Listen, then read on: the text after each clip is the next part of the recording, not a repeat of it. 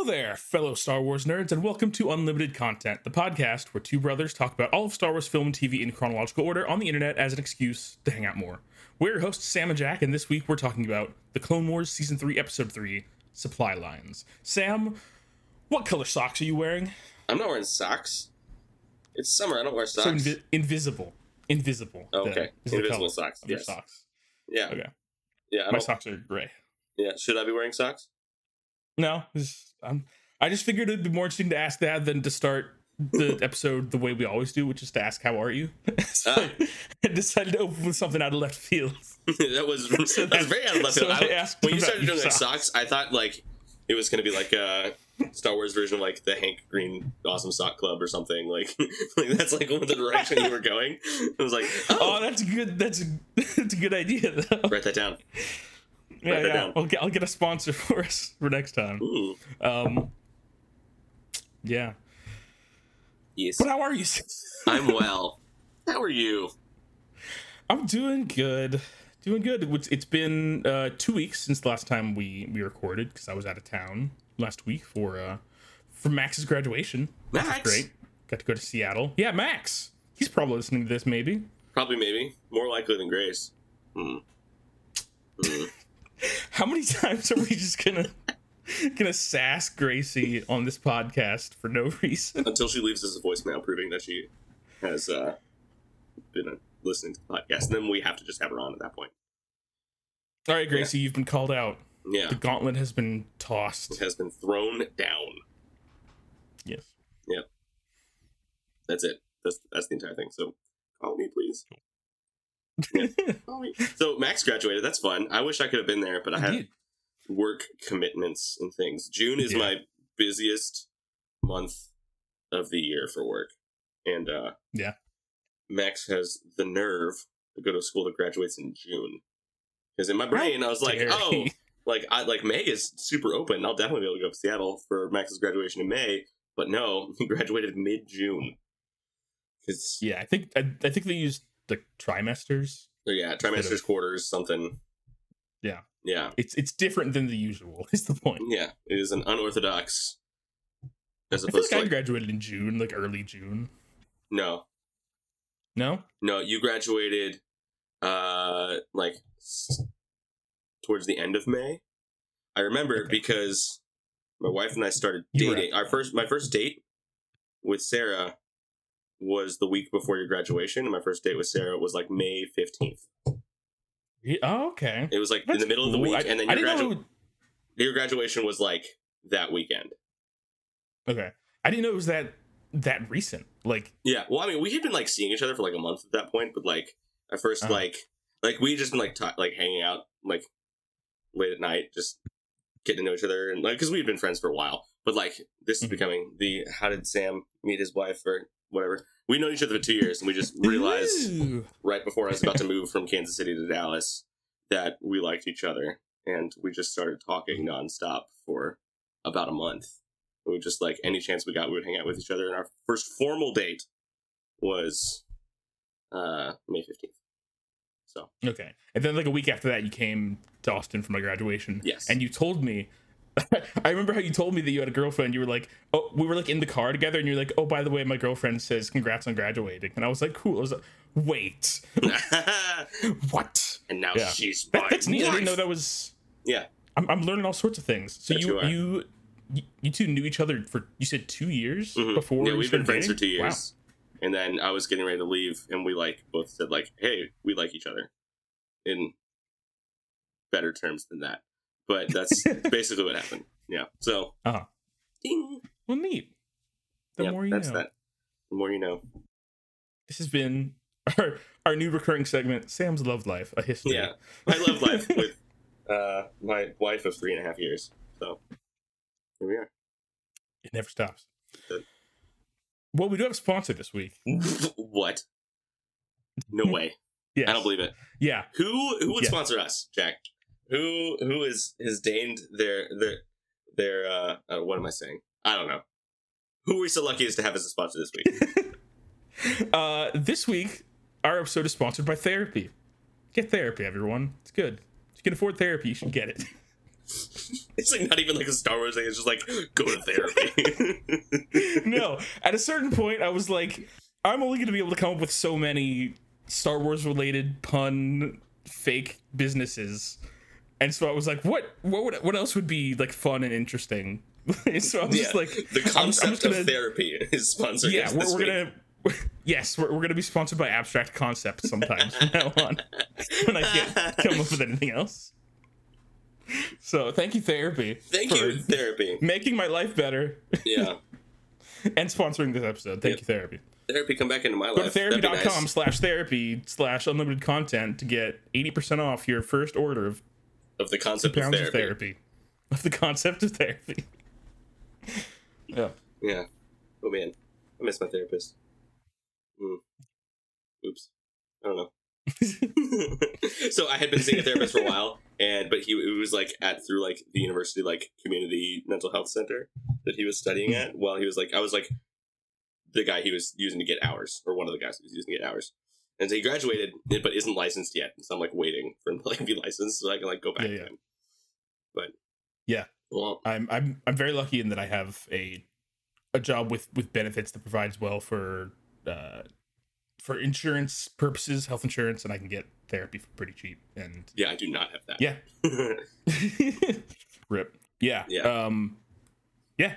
I'm enjoying therapy. Well, as much as one can enjoy is not necessarily the right word all the time for therapy. Yeah. Like sometimes I enjoy it, and other times it's like, man, this is hard, but in a good way. Yes. You know, like I've had like maybe 3 or 4 therapists in my life thus far, and this is the first one where I've had like, you know, I feel like at different stages of my life I have had therapy for different reasons. Like I've had therapy for just like, I need somebody to talk to so that I can get through college without collapsing and failing, and you know, important. Or I need to have somebody to talk to work through like what I'm going through in life at this very moment, because I'm like, you know, just trying to get through things. Yeah. And now I'm at a point where I am like, I have stability for the first time in some ways that I've never had before, and I'm able to just like go and work on things and work more on like the kind of the fundamental, like get to the root of things rather than just trying to, you know, treating the root instead of the symptoms, you know, that kind of thing. Yes.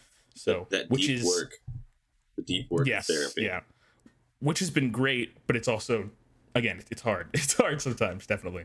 But it's been really good, and I've made a lot of, I feel like I've made a lot of personal progress the last, like, I don't know how, maybe 6 months, 8 months that I've been seeing this therapist. So good. It's been going well.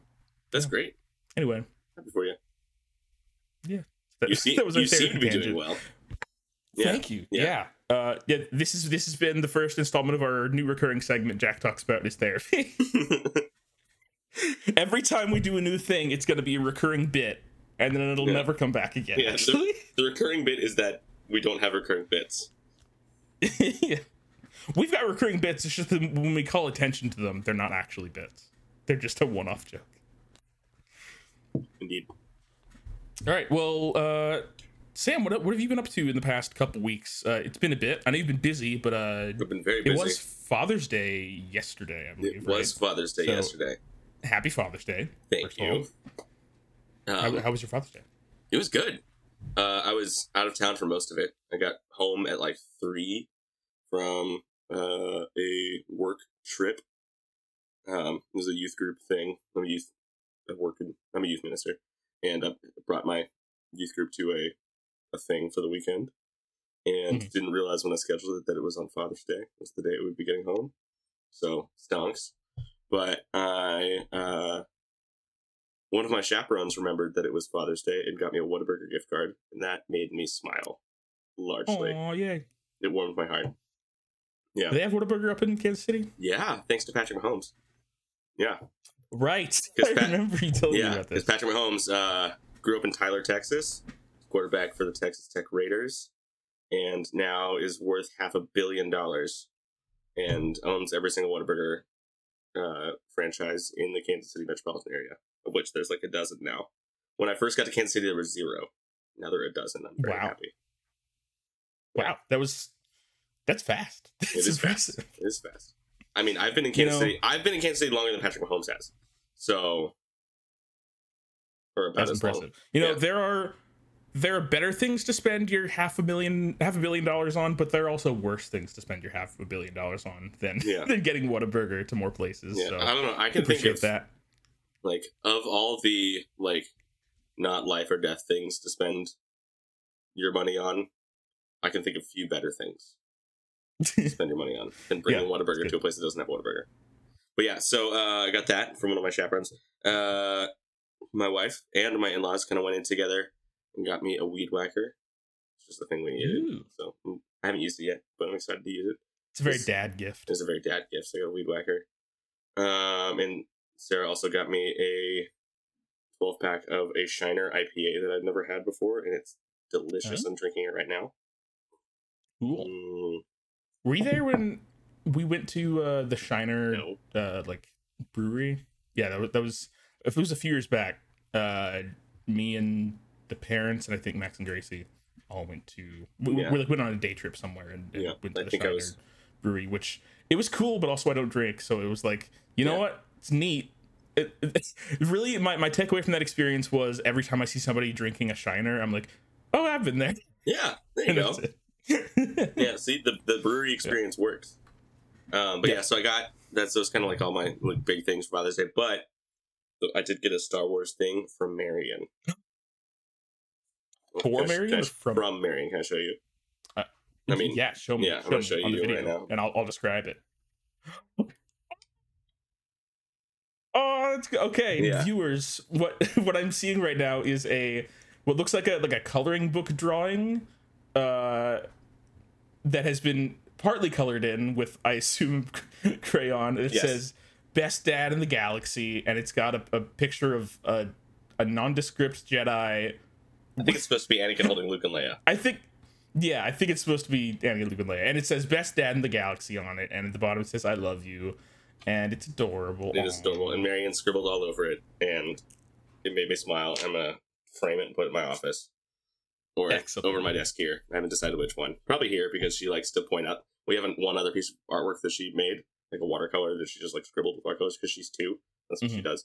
And we have it framed, and every once in a while she'll just point at it like, look, Daddy. And she's just pointing at her art, because she's very proud of herself, which she should be. It's me. I did that. Yeah. I'm like, yeah, good job. It's really good. We love it. Yes. That's why we framed it. Excellent. And then she grins. And so yay. I love it. Nice. Yeah. You know, I gotta say that gift is great, but also the whole like best dad in the galaxy thing, and then putting that next to Anakin Skywalker, like I'm a little like, wow, the bar is really low. I think. Yeah. I mean, like, I think it was my first Christmas. It was like the Christmas either right before Marion was born or Marion's first Christmas. Grace got me a mug with Darth Vader on it, and it said Father of the Year on it. So it's my second Anakin Skywalker, Darth Vader, best dad ever thing that I have. I mean, I don't think there's any other pop culture reference that's turned into more Father's Day gifts than Darth Vader. For sure. To be fair. For sure. Which, like... Yeah. Anyway, that's cool. Yeah, I love it. I'm glad you got to celebrate a little bit. A little bit, yeah. Appreciated. Yeah, and then I'm off today and tomorrow, so I've been hanging out with Marion all day, and we had she was wired, and like we just Sarah was exhausted and I was exhausted. I just needed to like burn off all of her energy, so we made a blanket fort in her room, and then I just laid down in the blanket fort, and she would like play peekaboo, and I would grab her and just tickle her until she collapsed. And then she would run away. And then we did that on repeat for about an hour and a half. And then she crashed. And now she's passed out in bed, so it worked. Yeah. But I was just it was either playing peekaboo with her little like she's got this like little 3-inch Minnie Mouse action figure that she's had for like 2 weeks and is already rubbing the paint off because she carries it around everywhere and like comes to, like to the bath, or she'll just like bang it on walls because she wants like, look, Minnie's climbing. She's just like smacking it on the wall. And like so yeah I get that the whole like do you ever do the thing where like when you get a new thing that you're excited about, like something you bought or like a book or something, and you're like, I just want to have this with me because it's a new exciting thing. You know, if I get like a new t-shirt that I'm like really excited about, I will like do more loads of laundry than I need to so I can wear the t-shirt more often. Yeah. It's the newness, it's the excitement of it. Yes. Yeah, Absolutely. like there are so many times when I've bought books and then like I'm excited about this book, and I'll like have it with me in my backpack every day when I go to work, and lug it around with you because it exists. Yeah, and not even necessarily read it. I mean, that's a whole other conversation about how I collect media. I accrue things and then don't consume them. Yeah. But when I had disposable income, I did that. Sarah and I had to stop going to half price books because we just buy books, put them on our bookshelf, and like, man, these are great books. We haven't read them, but they're great books. Like, look at them on our shelf. No, these are awesome. I get really that. proud that I have like this whole set of books that I like found piecemeal one at a time from half price books, and then but like I've read like a quarter of them. Yeah. No, yeah, same. I was thinking about like why I like buying media so much, specifically like most of my like disposable income that I spend on like just stuff that I want to do, I spend on games and books and like Blu-rays and stuff. And I think like that's largely because you get it's like buying both a thing and an experience. Ooh, you know, it's like you have, you know, it's like, you know, you can buy something that's like just an object, like, you know, a piece of art or something, or a, I don't know, a banana. And you know, you've bought a banana before, probably. I have. And it's like it's there and you have it, but it like doesn't do anything, you know. Right. Or you can like pay for like concert tickets or like, you know, travel or something, and it's like you go and do a thing and you have that experience, but then there's nothing to like, once it's done, it's gone, you know? Yeah. And so, but when you're buying like a book or a movie or something, it's like you have something to put on your shelf, but it's also an experience that you can have repeatedly. Yeah. And it's, I don't know, there's something about that like, for sure. Yeah. That's why I like concert posters. I'll get a poster whenever I go to a concert. Yeah. Never had the opportunity to get them signed. I only have like one or two, but like my favorite one, and I don't know where it is. I think it's like in the closet somewhere because I need to get it framed. But it's a Foo Fighters. It's like when I went and saw the Foo Fighters, which the Foo Fighters is my favorite band of all time. And it's a really cool looking poster. It's like a Japanese samurai kabuki looking thing, and it's like but like Foo Fighters poster.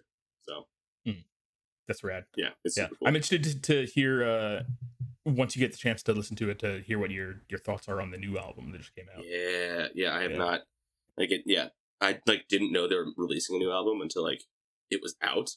Like, and like by the time I knew it was out, it was like it released like June 2nd, and again, June is the busiest like month of the year for me for work. Yeah. So like I hadn't had time to think or breathe. And whenever like there's like whenever like one of my favorite bands releases like a new album, I like to like lock myself in a room, headphones on, listen to it cover to cover just to experience it as like a thing. And then and then I'll like circle back to like my favorite songs like throughout the next week. But yeah, totally. Yeah. So I'm waiting for the opportunity to be able to do that. So I'm excited about that. Yeah. I went to I told you I went to that Coheed and Cambria concert recently. How was that? It's my favorite band. It was good. I don't remember if we talked about it on the podcast or not. We have not. But okay. Well, in short, this is one of those things that I was like, I'm not sure I'm actually going to enjoy the experience, but I wanted to try because I'm this year I've tried to kind of do more to stretch myself and try new things. And love that. I'm an introvert, and I tend to be socially anxious, and I don't like being on my feet for long periods of time. So the idea of going to a crowded outdoor super loud rock concert was not super appealing to me, but this is my favorite band and I wanted to hear them live at least once. And so I went, and I'm glad I did, but it did cement for me how much like this kind of experience is not really my thing. I like live music, but I don't like the sort of claustrophobic, like, you know, super crowded, standing room only, you know, it's overwhelming and stressful, tiring. But that being said, the music was amazing, and they're amazing live. Yeah, they did a great job. But yeah, so I was hoping I wanted to get like a souvenir from it while I was there, and I was hoping to get a poster, but like so they what Coheed will do oftentimes is they'll have like they don't have a tour poster, but they have like they'll sometimes have specific posters for specific stops on the tour. Yeah. That's what my Foo so Fighters for this one is. Cool. Yeah.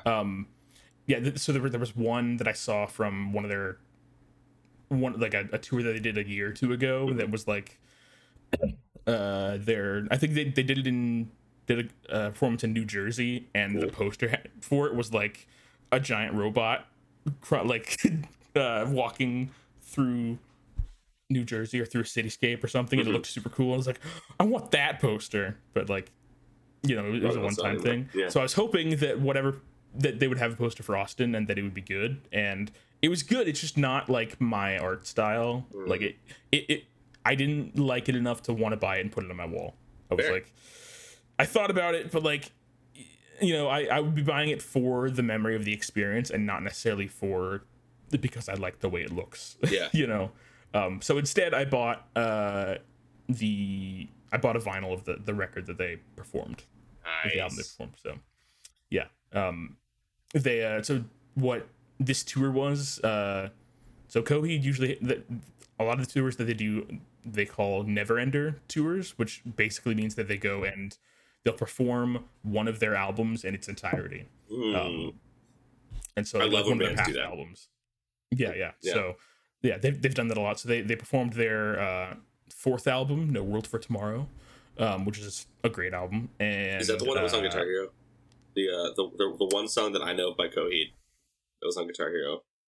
No, but Welcome Home is probably what it was. Yes, that's their most well-known song. Yeah.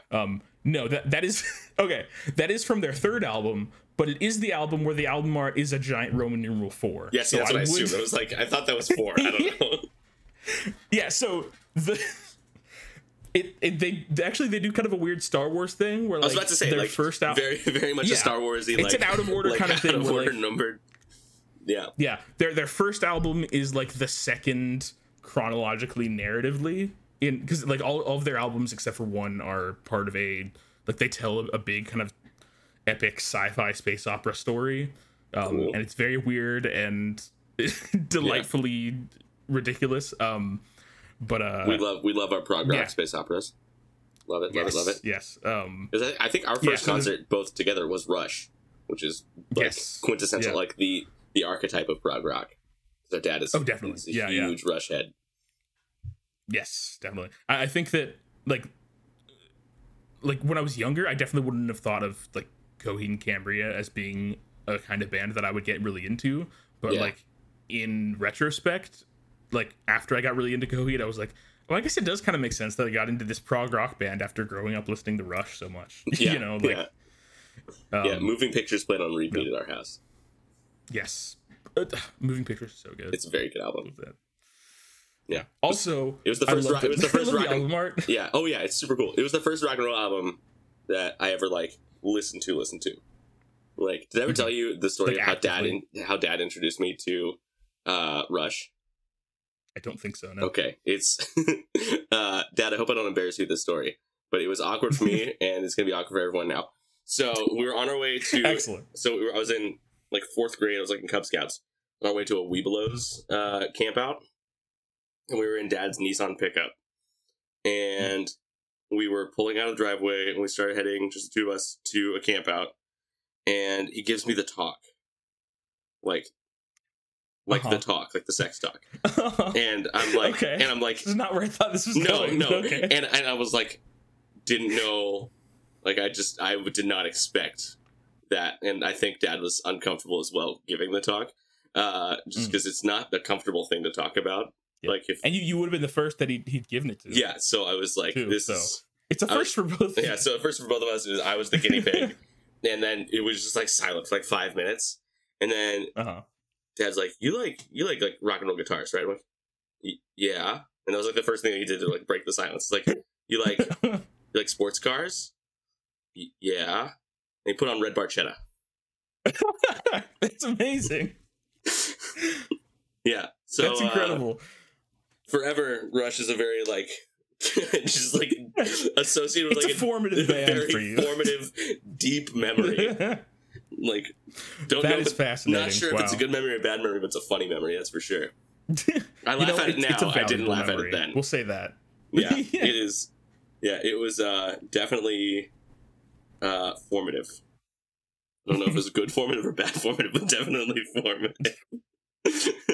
Red Barchetta, a good song though. Not a bad song to be very good song. Rush. Very good song. Yeah. Yeah. Oh yeah. And but like Tom Sawyer has been my ringtone on my phone since like high school. Well, like no, since I got an iPhone. Yeah, since I got an iPhone, Tom Sawyer's been my. Because like my first smartphone was an iPhone, and then I bought the because my ringtone is the It's a great ringtone. Mm-hmm. Yeah. Yep. Yeah. For all the times that I don't have my phone on silent. All 2% of the time. Well, 2% of the time, like when my Apple Watch dies, and I don't want to have my phone in my pocket. Yeah. That's when my phone's not on silent. Yeah, I will occasionally have my phone off silent, like at home when I'm like, it's like if I'm expecting a call or something. But for the most part, that's basically it. Yeah, no, I just yeah. Rock and roll, rock and also roll, roll. Fun. Well, anyway, this has been the first installment of our segment. Sam and Jack talk about rock and also formative experiences from our lives. Yeah, and sex. Or something. I don't know. Cool. Nice. All right. Yeah, anyway, Star Wars. Jack, what have you been reading, watching, etc.? What have you been doing? Okay. Let's see. Well, so one thing I wanted to talk about is I want to talk a little bit about the Seattle trip because there are some Star Wars relevant things that happened. No way. Yeah, so we went for a few days, and we went for the graduation and then spent a couple days just like as kind of a mini family vacation, just going around doing things, and mostly within the like 2 square miles around the Space Needle, because that's near where our hotel was and the graduation ceremony was there. And Seattle is like right, it's like right in the heart of downtown, isn't it? It's pretty close by. Yeah. But yeah. So yeah, went to the Space Needle on the first day. That was amazing. That was not something that I expected to like. It's one of those things where like, yeah, like I'm going to Seattle, I should probably see the Space Needle. You know, just say that I've done it. But like, I wasn't sure if it was going to be something that like, if it was just going to feel like touristy and like something overhyped. But I got up there and it was like a mostly clear sky and it was near sunset when we got up there, and it's gorgeous. It's such a cool experience. It's an amazing view. Yeah, I've never been so lucky to be in Seattle, but I've been to Portland, and I imagine it's like similar, kind of pretty up there. Yeah. You can see mountains in the distance, and you can see the Puget Sound, and the when the sun was going down, you could see the orange and the pinks of the sunset like on the skyscrapers of downtown, and I love that. It's gorgeous, and it's a 360-degree view. You can go all the way around. There's actually 2 levels. There's the top level, where it's like just walls of glass all around you, and then there's the floor below, which is a rotating room. It's slow. The floor slowly rotates. Nice. I think it takes something like 47 minutes to do a full rotation. Interesting. And also the floor is glass, so you can look below you and see. So cool. What's below and around you, which is super cool. And while I was at the Space Needle, I got a couple souvenirs. I got a sticker for my suitcase because I have started like just getting stickers from places that I go and putting them in my suitcase because it's fun. That. And I also got a coaster. I'm not usually a coaster guy. I don't like have much of a need for it, but I got this one because it was super cool because it's like the top layer of it is like transparent, and then below that is basically an illustrated version of the view from below the Space Needle. Ooh. So like if you're looking down through the glass, this is what you see. So it was a really cool. That's concept. really clever. I like that. I like that. Yeah, nice. That was cool. Anyway, yeah. So that was the Space Needle. Which nice. Cool. But the main thing I wanted to talk about is on our last day we went to the Museum of Popular Culture in Seattle, which first of all, the building is gorgeous. It's I think designed by Frank Gehry, I think that's who did it. It's the same person who designed Walt Disney Concert Hall in Los Angeles. Oh, I've seen pictures of that. That's super cool. So I imagine this is awesome. Yeah, so it's a similar look to it. It's like a big sort of undulating metal thing, you know, sort of abstract looking, and but it's like the color of the metal is like iridescent. So depending on like the time of day and what angle you're looking at it, like the colors shift. It's really pretty. But yeah, Museum of Popular Culture, also known as Mopop. Super cool museum with just lots of like, it's mostly a museum of artifacts from various like movies and TV shows and things, which is cool. Nice. They have an area that's the Science Fiction and Fantasy Hall of Fame, where they like highlight various people who have been influential in science fiction and fantasy, so authors and filmmakers and artists, things like that, nice. As well as like important like franchises and stories and characters and stuff. So like Wonder Woman is recognized in there. And sweet. I looked at, there's a couple video games. There's the two video game franchises that are represented here so far are Legend of Zelda and Myst, which I feel like is appropriate. It's appropriate. Yeah. I've never played Myst, but I know that it is very important to the history of video games, and yes. It's like it's been remade so many times and like been re-released so many times, and like yeah. I just know that I have bought Myst like 4 times and never played it. Are you kidding me? I've started it many times. It's one of those things where like, so the first time I bought it, I bought it on for iPod Touch, which was like not the ideal way to play it. So I tried, and I was like, this is not a pleasant experience to be playing on this tiny screen and to try to click on things. It's like a point and click adventure kind of thing. Yes. Because, yeah, it's a point and click adventure. Yeah. So when I first heard of Myst, the only other point and click adventure game I'd ever heard of was Pajama Sam.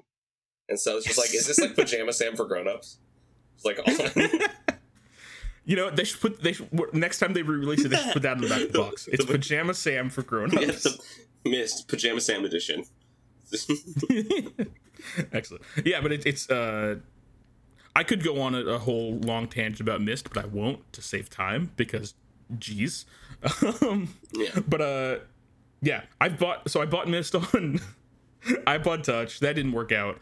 I got a copy of it on PC from like a Half Price Books. But like it was just it didn't run very well. It was hard to get running on the PC that I had at the time, and like it was just the disk drive I was using was very loud. So it was like, this is not pleasant. This is not a pleasant experience. Oh gosh, yeah.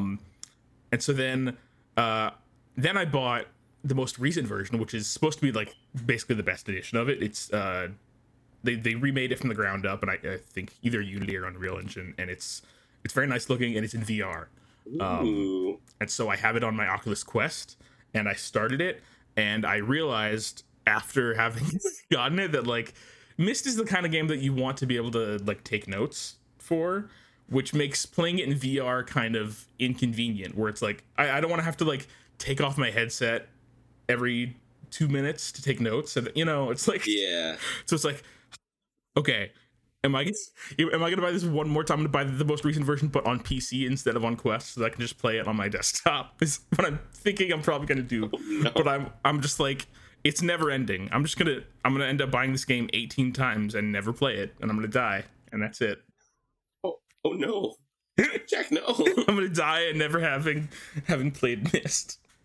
So this has been the first installment of a recurring segment. Jack laments the passage of life. Jack confronts his own mortality. Yes. That's the new subtitle for our podcast. Anyway, so Museum of Popular Culture, very cool. There were a few Star Wars things there. First thing I saw is in the Science Fiction Fantasy Hall of Fame area. There was a little display case talking about George Lucas, and usually when they talk about a certain person, there's a display case next to it with like a prop or a piece of memorabilia or some important artifact relating to them or something they've done. Yeah. And in this case, it was Luke's lightsaber from Empire Strikes Back and the prosthetic hand that they used for like No cutting way. his hand off. So it was like, it's super cool. Getting to see like, you sent me the picture of it like when you were there, and like I knew immediately what it was. Like, yes, yeah, it's just like I needed no context, and like I saw a lightsaber that I knew wasn't Darth Vader's, and I saw most of a prosthetic hand. I was like, this is Empire Strikes Back. Jack is seeing Empire Strikes Back right now. Yeah, it was super cool to see like I'm sure there were probably more than one like prop lightsaber they used on Empire, but like still it's presumably a screen used lightsaber, so like Luke's actual lightsaber, which is super rad. And also it's in a pretty small case, so you can get pretty close up to it and like look at it real close. And I don't know if you knew, but like the original lightsaber, Luke's lightsaber, was created using a old camera flash called a Graflex camera flash, and that's basically it's basically that, and then they added a bunch of like little like knobs and bits and bobs onto it to make it look a little more sci-fi, essentially. But when I saw it in the museum, I like looked close up, and you can see it says Graflex on it. There's like you can't see it in the movie presumably because it's too detailed. Yeah. No, they didn't rub it off. There's etched in there. The Graflex like logo was on there. It's like, oh, okay, that's cool. hilarious. I know I have seen like screen grabs of the original trilogy where like it has like the end cap, not the business end of the lightsaber, but the other end of the lightsaber. You can see just kind of like around the rim it says "Made in New York." Like you can see that in the movie. Excellent. So I guarantee you there's a Wikipedia article explaining what New York is and what relevance it has to Luke's lightsaber in A New Hope or something. Oh my god. I need to look that up. I need to find out what does New York mean in Star Wars. But yeah, that reminds me, did you know that in The Phantom Menace, the little communicator that Qui-Gon uses that he speaks into is a Gillette razor? Yes. It's just a little Gillette razor that he speaks into. Specifically, I think it's I love stuff like that. It's like a teen girl's like leg shaving training razor. Because it's like a really wide grip. And it's just like yeah. like impossible to drop. I love moments I love things like that where it's like if you look closely enough at something, you're like, oh, that's just like I saw that at Target the other day, and they're just they're just using that as this sci-fi prop. Yeah. That's always cool. Yeah, I follow this guy on TikTok. It's $12 Star Wars props, and it's like awesome. He finds like screen accurate Star Wars things on Amazon that you could buy and just like have like they always have like weird like drinking containers or like pitchers or things and like or like the shoes that Mando wears, and he'll just like he's like they are these specific safety boots that he bought on Amazon. They're like steel toe boots that you can buy on Amazon. They're like from some random like Chinese company that like they're like a no name brand kind of boot or something. Or like this is the picture that like the one weird dude from Andor, the one who's like always trying to track down Andor and like just like gives like creepy incel vibes the entire time. Like that guy. I was gonna say incel. That's literally what I was about to say. I was gonna say the incel red bill guy, right? Yes. Yeah, but they have like the bowl and like the pitcher that he uses to like pour his cereal because he lives at his mom's house and he eats cereal and like is obsessed with like some like blonde ISB like thing. It's just like this intentionally creepy, but it's something. Yeah, so that's delightful. I need to look at that. I need to see that. I'll see if I can track that. Cool, excellent. Okay, real quick, other things that I saw that were Star Wars related. Yes. There was a uniform from Empire Strikes Back that was like the one of the rebel uniforms that they wear on Hoth. It was like the one that either like Luke or Han wears. I don't know like which one. Nice, like the big old like puffy coat kind of thing.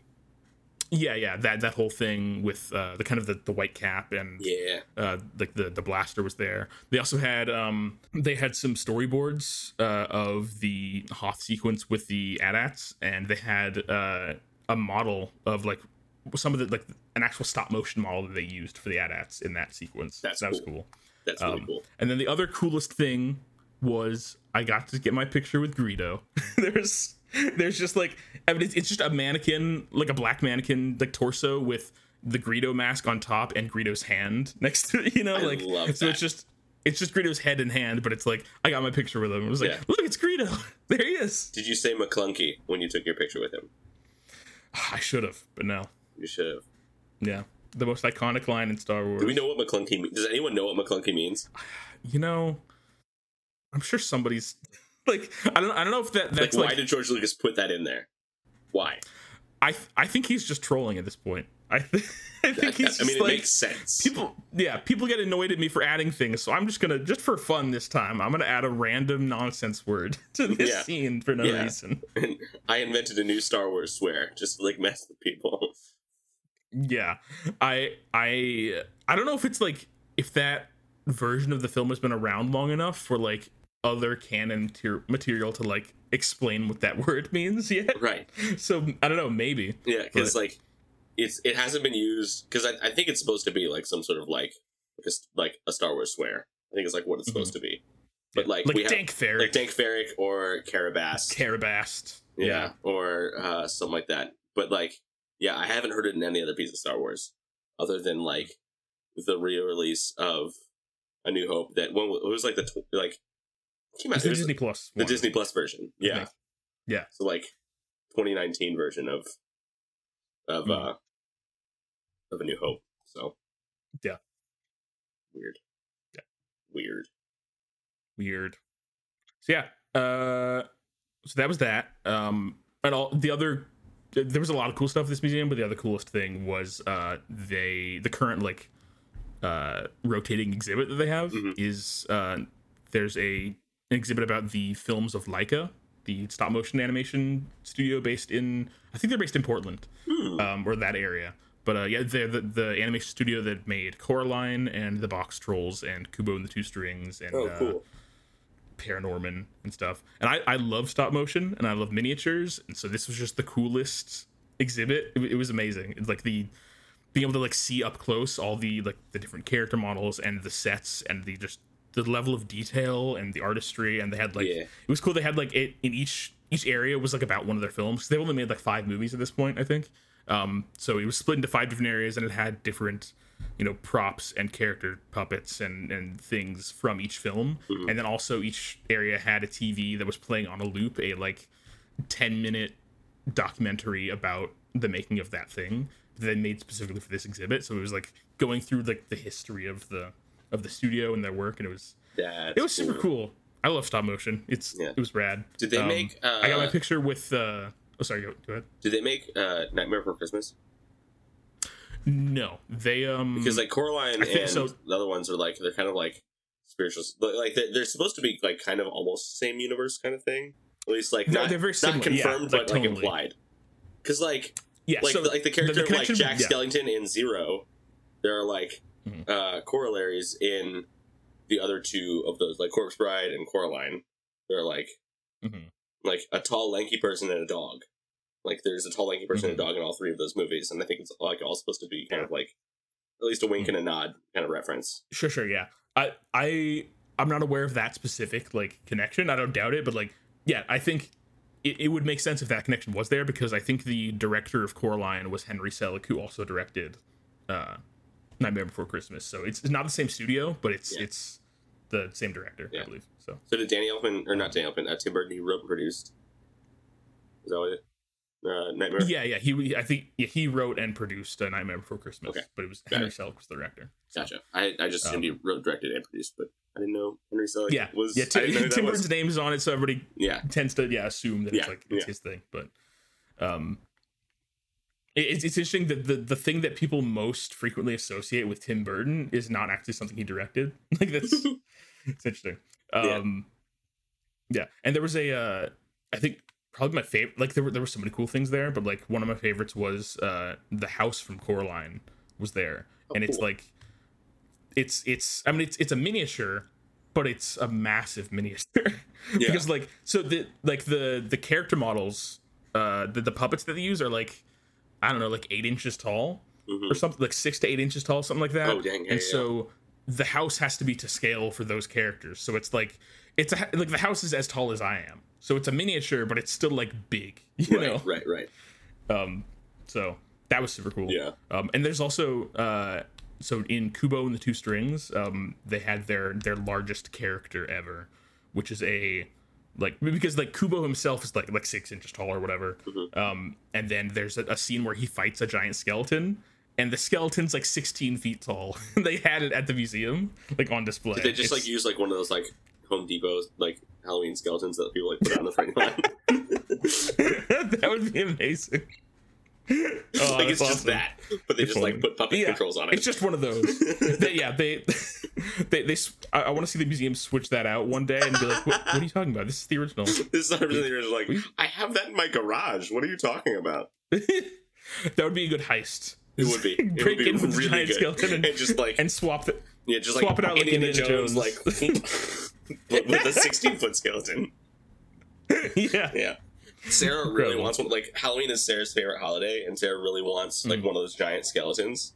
And we also like, separate but related fact, we like eventually want to like, whenever we have the money to do so, we want to get a property like out in the woods and just like live out in the woods and like have like a couple acres and stuff. And I suggested that like when it's not in the front yard for Halloween, we just hide it in the woods somewhere and put like either shine black lights on it or have like small little light bulbs in the eyes, so that it just like it looks like just like a demon skeleton just like chilling in the incredible the woods. And like maybe I've also thought about like putting it on a track so it just kind of slowly moves.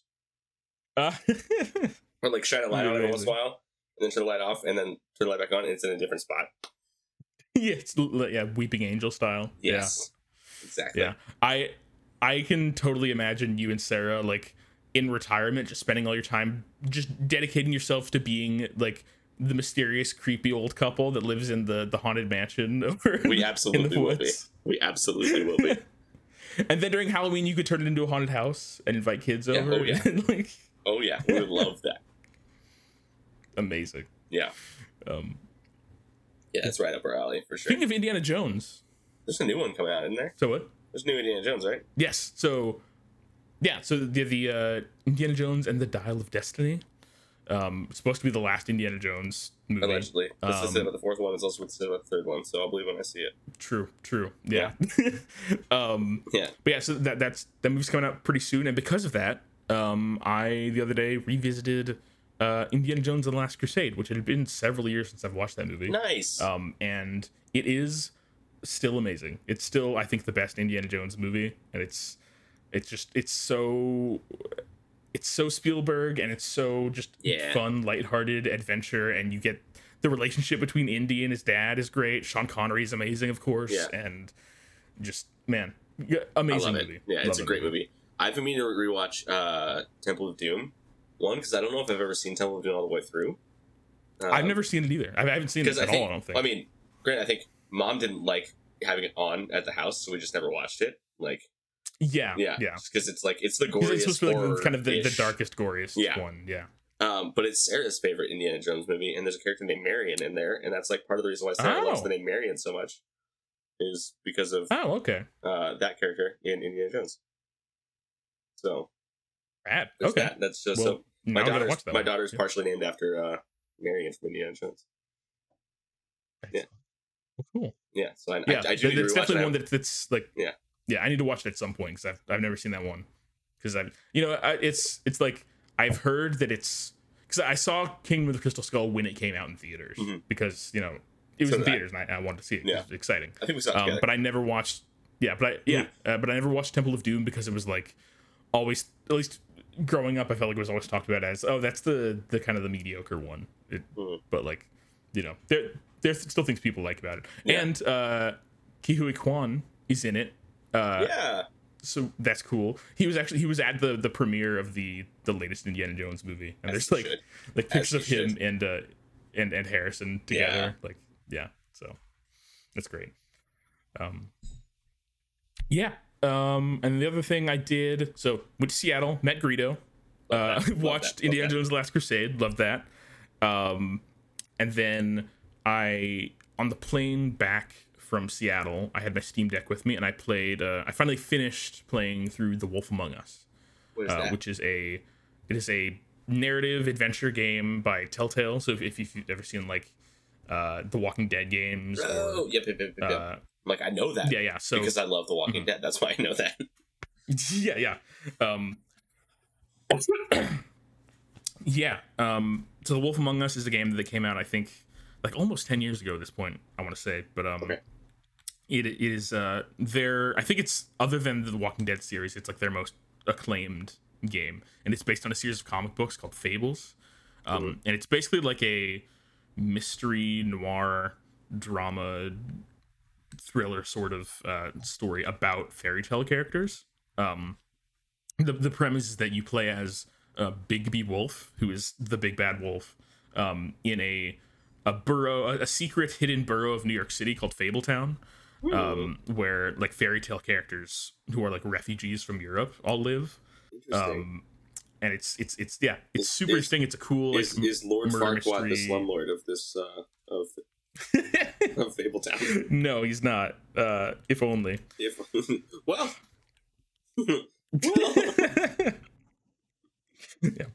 It is very like, what if Shrek but like rated R. Oh no. like Shrek but set in modern day New York and with an M rating, Oh my. But yeah, it's very well written. It's a super like interesting, compelling story, and I started playing it forever ago, and it's 5 episodes, and I got through the first 4, and then I just kind of procrastinated until I finally was like, I need to finish this game, and so I did, and it was great.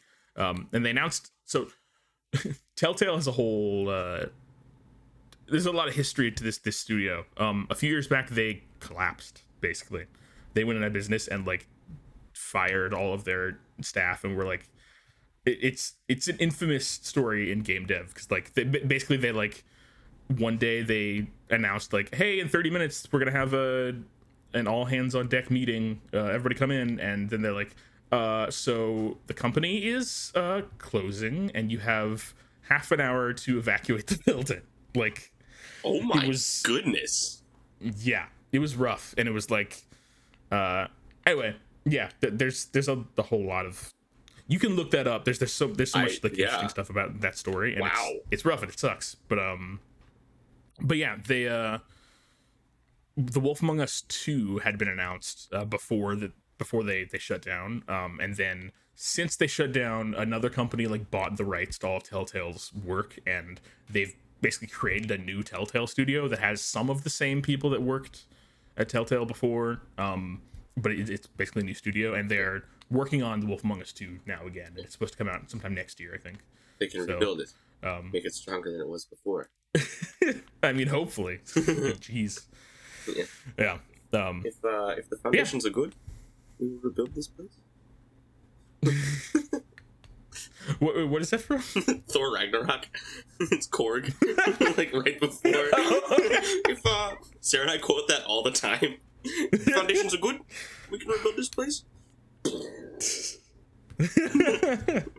Man, I need to rewatch that movie. I mean, I feel like Thor Ragnarok is one of the most rewatchable movies. Oh, it's Marvel's like one of made. the only rewatchable Marvel movies, I think. Like, they're all super fun to watch the first time, but then like it's kind of like, I know, like a lot of like Marvel kind of like leans on like the plot twist or like the emotional like build up, and then like then like it happens, and when you know it's happening, it just doesn't do it for me anymore. But Thor Ragnarok, funny and rewatchable. Yeah, consistently entertaining. Yeah. But Thor Love and Thunder tried to be that too hard and like fell on its face. Yeah. I didn't love that. I didn't love that one. Yeah. Thor Ragnarok, very rewatchable. I think the Guardians movies are sure. very rewatchable as well. I still need to see the third one. Same. That one came out recently. Yeah. And then Captain America: Civil War and The Winter Soldier I've watched many times. Winter Soldier is like one of one of like the best solid movies. Yeah. And Winter Soldier is one of the best like movies that Marvel's done. Like, it's just it feels very like, it's like Bourne Identity, but like with Captain America instead of Jason Bourne. Exactly. Yeah. Love that movie. It's so amazing. Good. It's so good. And then Civil War is that, but like also Iron Man and a bunch of other superheroes are there, and then Spider-Man's there, and it's like yeah. That's where we first saw it. It was our first seeing of Spider-Man and Black Panther, right? Yes. Yeah. True. Yeah. Yeah. So, indeed. That's fun. What a movie. And Ant-Man shows up. That's fun. Ant-Man. Ant-Man. Ants. Ants. Yeah. For those of you that don't know what we're talking about, just look up Ant-Man ants commercial. It's a promo they did for the first Ant-Man movie, and it's just it's just Paul Rudd and Michael Douglas saying ants over and over again, right? Yeah, and like patting their drumming on their knees and saying ants. And that's it for like 15 seconds, and then the ad's over. And it's amazing. Kansas City's finest. Paul Rudd. You're welcome. Ants. Yeah. Paul Rudd and Ted Lasso. The greatest sons of Kansas City. Mm-hmm. Yeah. And I finished Ted Lasso. That's another thing I watched. I haven't. I still haven't watched season 3 yet. I'm like still paying for it. Sarah and I are canceling Apple TV Plus as soon as we watch Ted Lasso, but it's been like 2 months we haven't watched Ted Lasso yet. So I'm like, Sarah, let's just watch it because we're spending $10. We're spending $10 a month to not watch anything. So let's watch it. Yeah, I know there are other things on Apple TV Plus that are supposed to be good, but just like the only thing that I feel like willing to pay for to watch is Ted Lasso.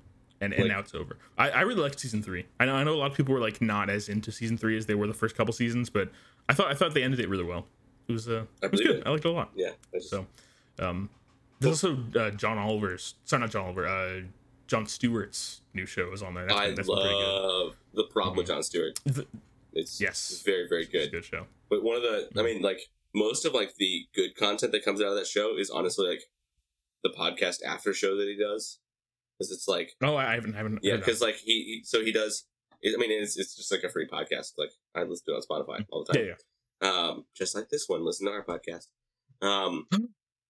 But like, it's so he like they released the episode, and then like 2 days later, like they released the episode on Apple TV Plus, and then 2 days later they released a podcast, which is him and his producers talking about like their thought process going into the episode, and then a long form interview with an expert in the field, whatever was going on. So like, he's interviewed politicians. He interviewed one of my favorite ones. It was something on like finance or like the Fed, like hiking interest. It was like when the Fed started hiking interest rates around COVID or something. Mm-hmm. But he interviewed Jamie Dimon, who's the CEO of JP Morgan Chase, and like laid into him. Like laid into like one of the richest men on the planet. Yeah. And it was like very satisfying to listen to. Yeah. Yeah. If you want to see a man lay into somebody and just own them with words, Jon Stewart's your man. While making you laugh. But also making you think. We don't deserve Jon Stewart. Don't deserve Jon Stewart. I think that show's great. Indeed. Excellent. I like the interviews that they release with like they'll often like take the interview segments from the show and put them on YouTube and like the full or like the full uncut interview they'll put on YouTube as well. Yeah. The one with like the NRA and like the like state rep from Oklahoma where like, oh my god, that was it's infuriating and I've not yelled at my screen more outside of a sporting event than like that one. like you dumb son of a... No, I just like, it was Oklahoma, what are you doing? Oklahoma. Yeah, come get your boy. Watching those interviews, it's very like, on the one hand, very like infuriating and frustrating, and on the other hand, very satisfying to like see them like being taken down so like completely and mercilessly. But it's also like, it's not going to change anything, though. I know, because but I think it is. Like I think it has the ability, just because like a journalist and a comedian's like role is to kind of like shine light on like the sketchy stuff that's going on. Like, oh yeah, totally. Like light. I think there's definitely value in what they're doing. Right. Like the light of day is the best disinfectant for a lot of these things, and like I think.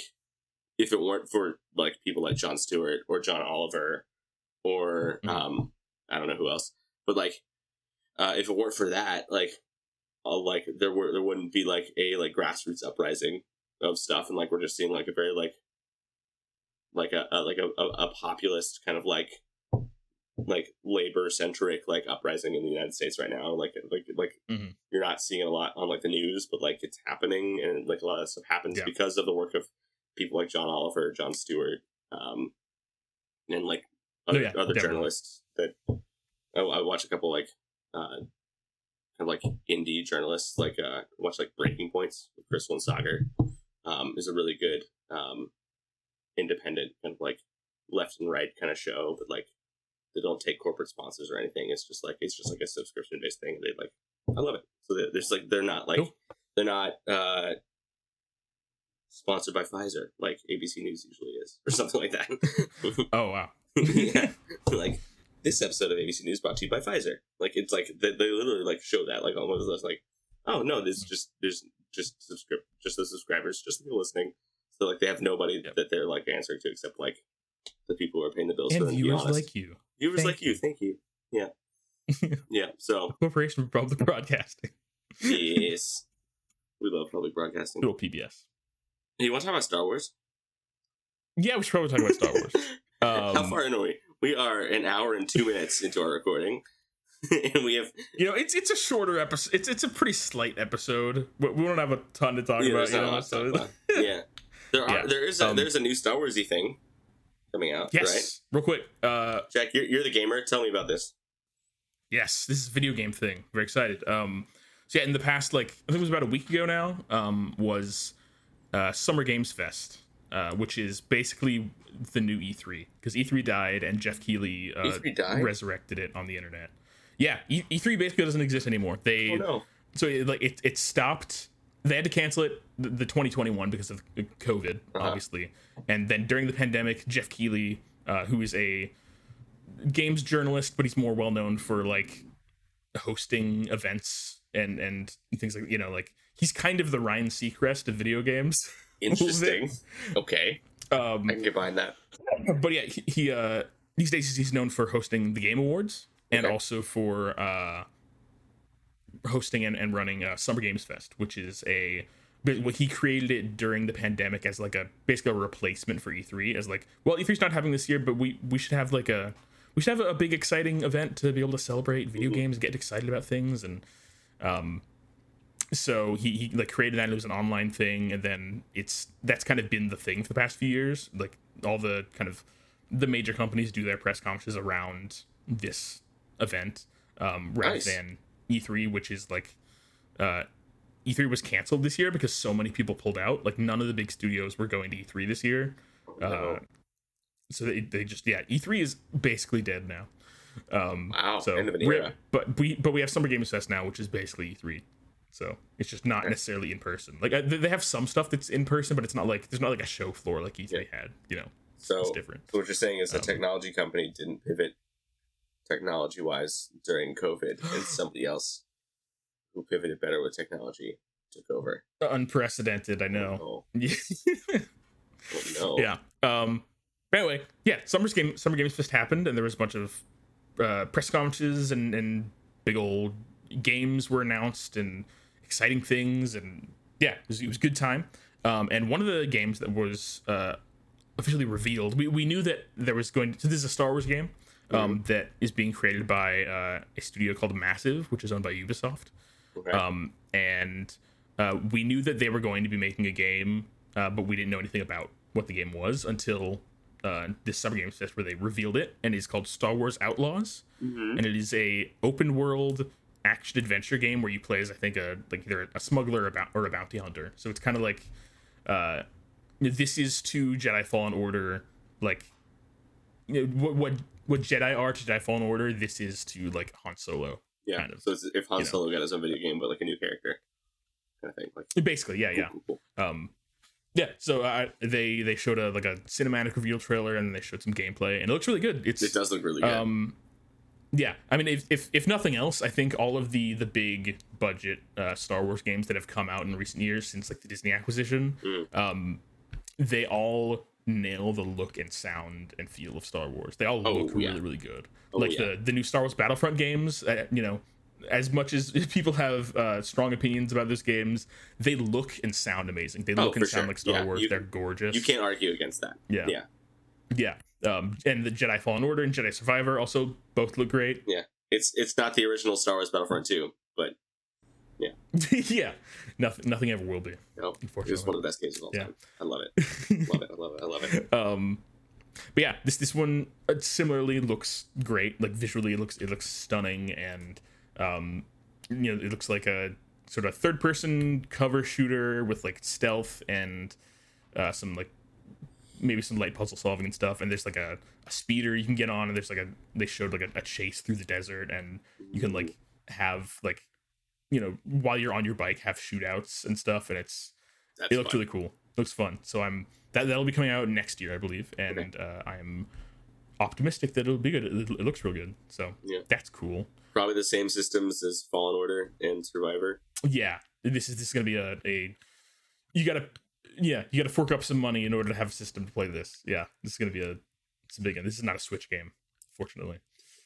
Yeah, but yes, there was that, and then one other game that is not Star Wars, but I wanted to talk about anyway because it looks amazing. Is Starfield. Starfield. So Starfield. It's a different star thing. It's a star thing, but it's different. Welcome to our new recurring segment: other things that have star in them but aren't Star Wars. Yep. Episode 1, Starfield. So this is a game that's been in the works for many years now. They announced it like I want to say like 2015, 2016, something like that. This is the latest game from Bethesda Game Studios, who are best known for making the Fallout games and Skyrim, the Elder Scrolls. Yeah, those games. But Skyrim's fun. Yeah, Skyrim is fun. Speaking of games that have been re-released 800 times, yes, Myst and Skyrim. Yeah, I have. Yeah, I have my brother-in-law's Nintendo login on my Switch, and I downloaded his copy of Skyrim, and it's very fun. Excellent. Yes. Thank you, Adam. But yeah, so it's a Starfield is like it's their first like new fictional world that they're making a game in like over 25 years, I think, because like the Elder Scrolls has been around for forever, and then Fallout, they didn't make the first 2 Fallout games, but they took the IP with Fallout 3. But yeah, so like Fallout is this like post-apocalyptic Americana sort of dark comedy setting, and then Elder Scrolls is very much like classic fantasy, swords and magic and whatnot, and dragons and things. Very D&D-esque. Yes, yeah. And then so then their next one is called Starfield, and it's a new universe that they made, and it is a science fiction space exploration based game. Cool. So it's a first person and third person, actually. You can play either way, but it's a role playing game, an action RPG with you can build your own character and decide what traits they have. You can have conversations with people, and you can have guns and shoot things and get into battles. They did it's coming out later this year, and they for the first time did like this like deep dive into the game, because before this we had seen like a little bit of gameplay, and we'd seen some kind of teaser trailers and things, and we had a vague idea of what the game was, but didn't really have a lot of details about it. And so then for this Summer Games Fest presentation that Xbox did, because Xbox owns Bethesda, their kind of like final thing was a like 45-minute presentation just on Starfield. Whoa. I mean, I take everything that Bethesda does and says with a grain of salt, because they have a history of releasing games in broken, buggy states, and then like modders will go in and like fix a lot of the bugs and like add things and change things to make the games better, and like, which I appreciate, but also it would be nice if the games came out in a better state, Yeah, like the game Fallout 76. That'd be awesome. Yeah, exactly. Fallout 76 was their most recent game, and that was just famously just a legendary disaster of a launch. Like, really? It was broken and awful and critically panned, and it wasn't functional, and they like were charging a ton of money for microtransactions and stuff. Oh no. Anyway, that you can look into that. It's a whole thing. But yeah, so with that giant asterisk of this is a Bethesda game and who knows how it's gonna be at launch, this presentation was amazing. It Cool. this game looks incredible. It's like there's so many cool systems. It's such a huge game with so many different things, different options. Like they've said that, I mean, this part makes me a little nervous, but it could be cool, but it could also be like bad. They said there's over 1,000 planets you can visit in this game, which I think the majority of them are just like planets you can go to that are barren, but you can go and like mine for resources on them, that kind of thing. And then there's a handful of planets that have actual content on them, like written things and civilization and stuff. But like, still, it is like it's massive. Yeah. Like, and how big would the map on these planets be, like, to like explore? I mean, I assume that the planets themselves are not actual planet size. Would it be like you can like it would like you can just like a settlement and like a radius around a settlement that you can like just kind of like? I assume that's probably what it's going to be. Yeah. Not an actual like walk anywhere on this planet, this entire planet. Yeah, no, if you keep walking, it's probably get back to each where planet you are. Is like a city, or like the size of like, you know. Yeah. Just like Star Wars, like that's all there are on planets. It's like even in the movies, it's like there's like Tatooine is Mos Espa, Mos Eisley, and the Lars homestead. That is Tatooine. Yeah. And Beggar's Canyon. And Jabba's Palace, and that's it. Yeah, and Beggar's Canyon. Yeah. Tatooine actually is Tatooine is the most a Star Wars out planet. There's actually a lot of things on it. Tatooine is probably the most fleshed out like Star Wars planet. Other than maybe Coruscant. I like how Coruscant is supposed to be like a city the size of a planet, but it just sort of feels like New York City sized city. It does. Even though it's supposed to be a planet. Yeah, it's like it's obviously huge, but it's also like, but you have the way that it's treated is like they're treating it like it's just one city and not like a planet of city. Right. There's like the Jedi Temple, the Senate, the Senator's apartments, and like a couple back streets. Yeah. That's kind of it. Yeah.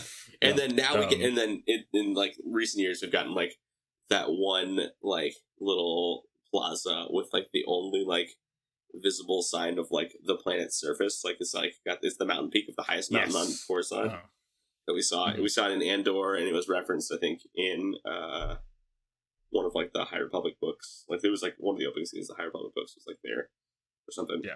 But yeah, that's it. Yep. But anyway, so Starfield. Oh yeah. Over 1,000 planets. You can build your own ships. There's like a whole Kingdom Hearts had that. I'm not impressed.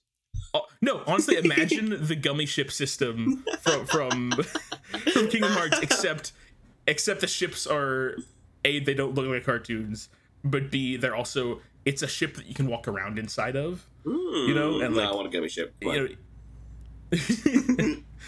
But they're super customizable, and you can make it however, like whatever shape you want. You can add different rooms and features to it. You can like make it more maneuverable or like fast and add weapons to it. You can upgrade your warp drive so you can go further. And someone's gonna like recreate like the Millennium Falcon or the Enterprise on these. Oh, definitely. Yeah, definitely. Yeah. So very excited for that aspect of the game, just being able to build my like I have this fantasy of just like having my own spaceship, like Guardians of the Galaxy style, of like, the idea of being able to go anywhere, but also have my home with me at all times. That's cool. Is it a cool idea? It is a cool idea. So that's a fantasy I very much am excited to have fulfilled by this game. You should just live in an RV. Just get an RV. In reality, I don't think RVs are as exciting or pleasant. What are you talking about? Same thing. Yeah, basically. Yeah. But yeah, Starfield, it looks amazing, and I'm cautiously optimistic that it will be good, and it's an amazing presentation. If it sounds interesting to you, I definitely recommend watching at least some of this presentation. It's it looks awesome. Yeah, send me a highlight reel. This sounds interesting. I'm not gonna watch 45 minutes of that, but like I'll watch a highlight reel. Yeah. Sure. Yeah. Yeah. That looks super cool. I'm excited about that. That was Summer Games Fest. I mean, I could talk about Summer Games Fest for another hour, but we should move on. Yeah, we have one small episode of the Clone Wars to talk about. Yes. We do meet some cool characters this episode, though. So indeed, it's fun. Indeed. All right. So I guess are we ready to move on to our main segment, Sam? I think so. Yeah, we are. All right. So this week's episode was the Clone Wars Season 3, Episode 3, Supply Lines. Sam, where in the timeline does this episode take place? 22 BBY. You know where we are. Come on. 22! BBY! We're going to be in 22 BBY. Big bad actually, just like for like about another month, we'll be in 22 BBY. Cool. Yep. Okay. Okay. So the moral of today's episode was where there's a will, there's a way. Very original. All right, I guess I will do the I'll do the Admiral Yularen narration thing. Please do. Give me a second. My throat's got stuff. Stuff in the throat. Talking a lot. Okay. Stuff in the throat. Okay. Episode 3, Supply Lines. A world under siege. The Separatists have launched a massive offensive against the planet Ryloth. A blockade of deadly battleships has cut off any support for the dwindling Republic defenses. Though they have fought valiantly with the help of Twi'lek freedom fighter Chom Syndulla, hope is fading for Jedi Master Dai and his men as the droid army closes in. Dun dun dun. Da-da-da. All right. This is a Jar Jar episode, everybody. This is a Jar Jar episode. Buckle up. Oh man, yeah, First Jar Jar episode. I did not expect this to be a Jar Jar episode. So, backstory. So I watched this episode while Sarah was making dinner. And so I was also on toddler duty while I was watching this episode. And she was like off like being the energetic spaz that she was today. And so she was just like running laps around the house. And then she like heard me watch something. I was just like on my laptop on my desk in my bedroom. And she heard like me like start watching Star Wars. And then she like runs in and goes, "Hi, Daddy." I'm like, "Mary, do you want to watch Star Wars?" She goes, "Star Wars?" And I just picked her up, set her on my lap. And she watched about the first half of the episode with me. And yeah, she had some commentary in the episode that if I remember, I'm gonna like share Marion's commentary on this episode because it was adorable. Oh, amazing. Yeah. But yeah, but the one thing I'll say for starters, when Jar Jar got on screen and started talking, she laughed very hard. She thought Jar Jar was hilarious. Excellent. Which is the point. Jar Jar's doing his job. Which is the point of Jar Jar. Yep. Okay. Amazing. Shall I begin the synopsis? Let's get into that plot. Let's get it. All right. Ryloth has been invaded and blockaded by separatists, and Jedi Master Ima-Gun Di, weird name, weird Star Wars name. His clone troopers and Twi'lek resistance leader Cham Syndulla, that's a name you guys should remember. We'll talk about that in a sec. Are hard pressed to maintain their positions against the droid army as supplies run low. Master D makes contact with the Republic relief supply under Admiral Dao, so we got D and Dao, in no position to deliver supplies himself. However, as he has fallen under attack himself by a separatist blockade, Dao makes contact with the Jedi Temple, begging that reinforcements be dispatched before his ship is destroyed. Since no other relief forces are close by, the Jedi Council, represented by Yoda, Mace Windu, and Obi-Wan Kenobi, asks Senator Organa, who had just finished a Senate mission, to travel to nearby Toydaria to ask King Katunko, I think? Yes. King Katunko to use the planet as a supply station base. Jar Jar Binks is dispatched to assist him. So, before we get into this first piece of Marion commentary, she saw the Jedi Temple and goes, "Ooh, pretty castle." Oh, yeah. Yeah. She's like, "Ooh, pretty castle." Like, yeah, yep, Jedi Temple, pretty castle. Great. Keep that in mind. Great, love that. Accurate. So anytime I see the Jedi Temple now, I'm going to think, "Ooh, pretty castle." Excellent. Yes. That's amazing. It is amazing. All right. So, couple things. First of all, Cham Syndulla is an important character in Star Wars. Who this is the first time chronologically that we see him. Indeed. Super cool. So he's a resistance leader for the Twi'lek people on Ryloth. Mm-hmm. And we'll see him several other times throughout the Clone Wars, and also in Rebels, because his daughter is Hera Syndulla, who is one of the main characters in Rebels. Yeah. One thing I did notice, because what was it? Was it last week or the week before? We let me look at there. Last week was Tales of the Jedi.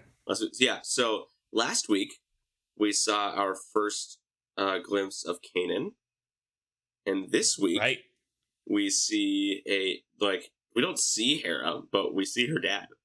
So we see Kanan, then his father-in-law. So that's fun. Yeah. Were they married? Did they get married? For all intents and purposes, I'm going to say yes.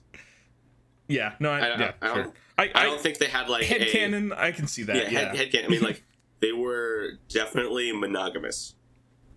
So true. We'll leave it at that. I mean, it's Star Wars. It doesn't really matter.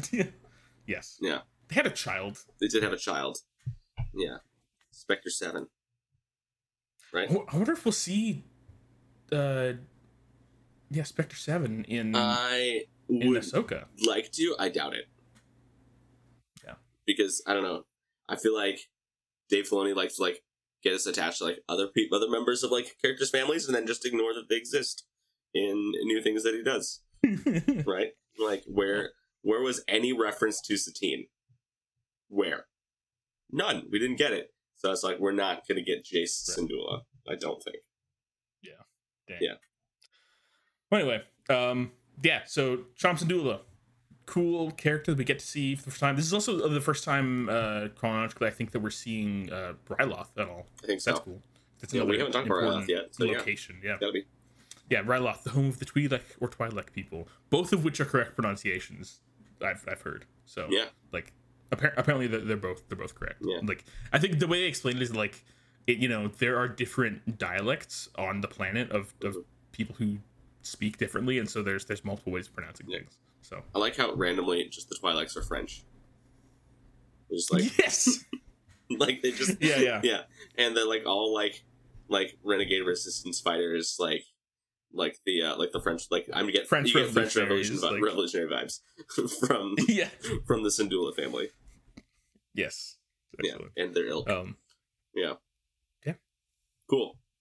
Anyway, so Organa and Jar Jar, love Jar Jar, are granted an audience with the king and his council, but negotiations are rendered complicated by the arrival of Lot Dodd, the Senate representative of the Trade Federation sent by Count Dooku, who has caught wind of Organa's mission. Count Dooku. One thing I want to mention before I get further, because I just realized we didn't talk about it.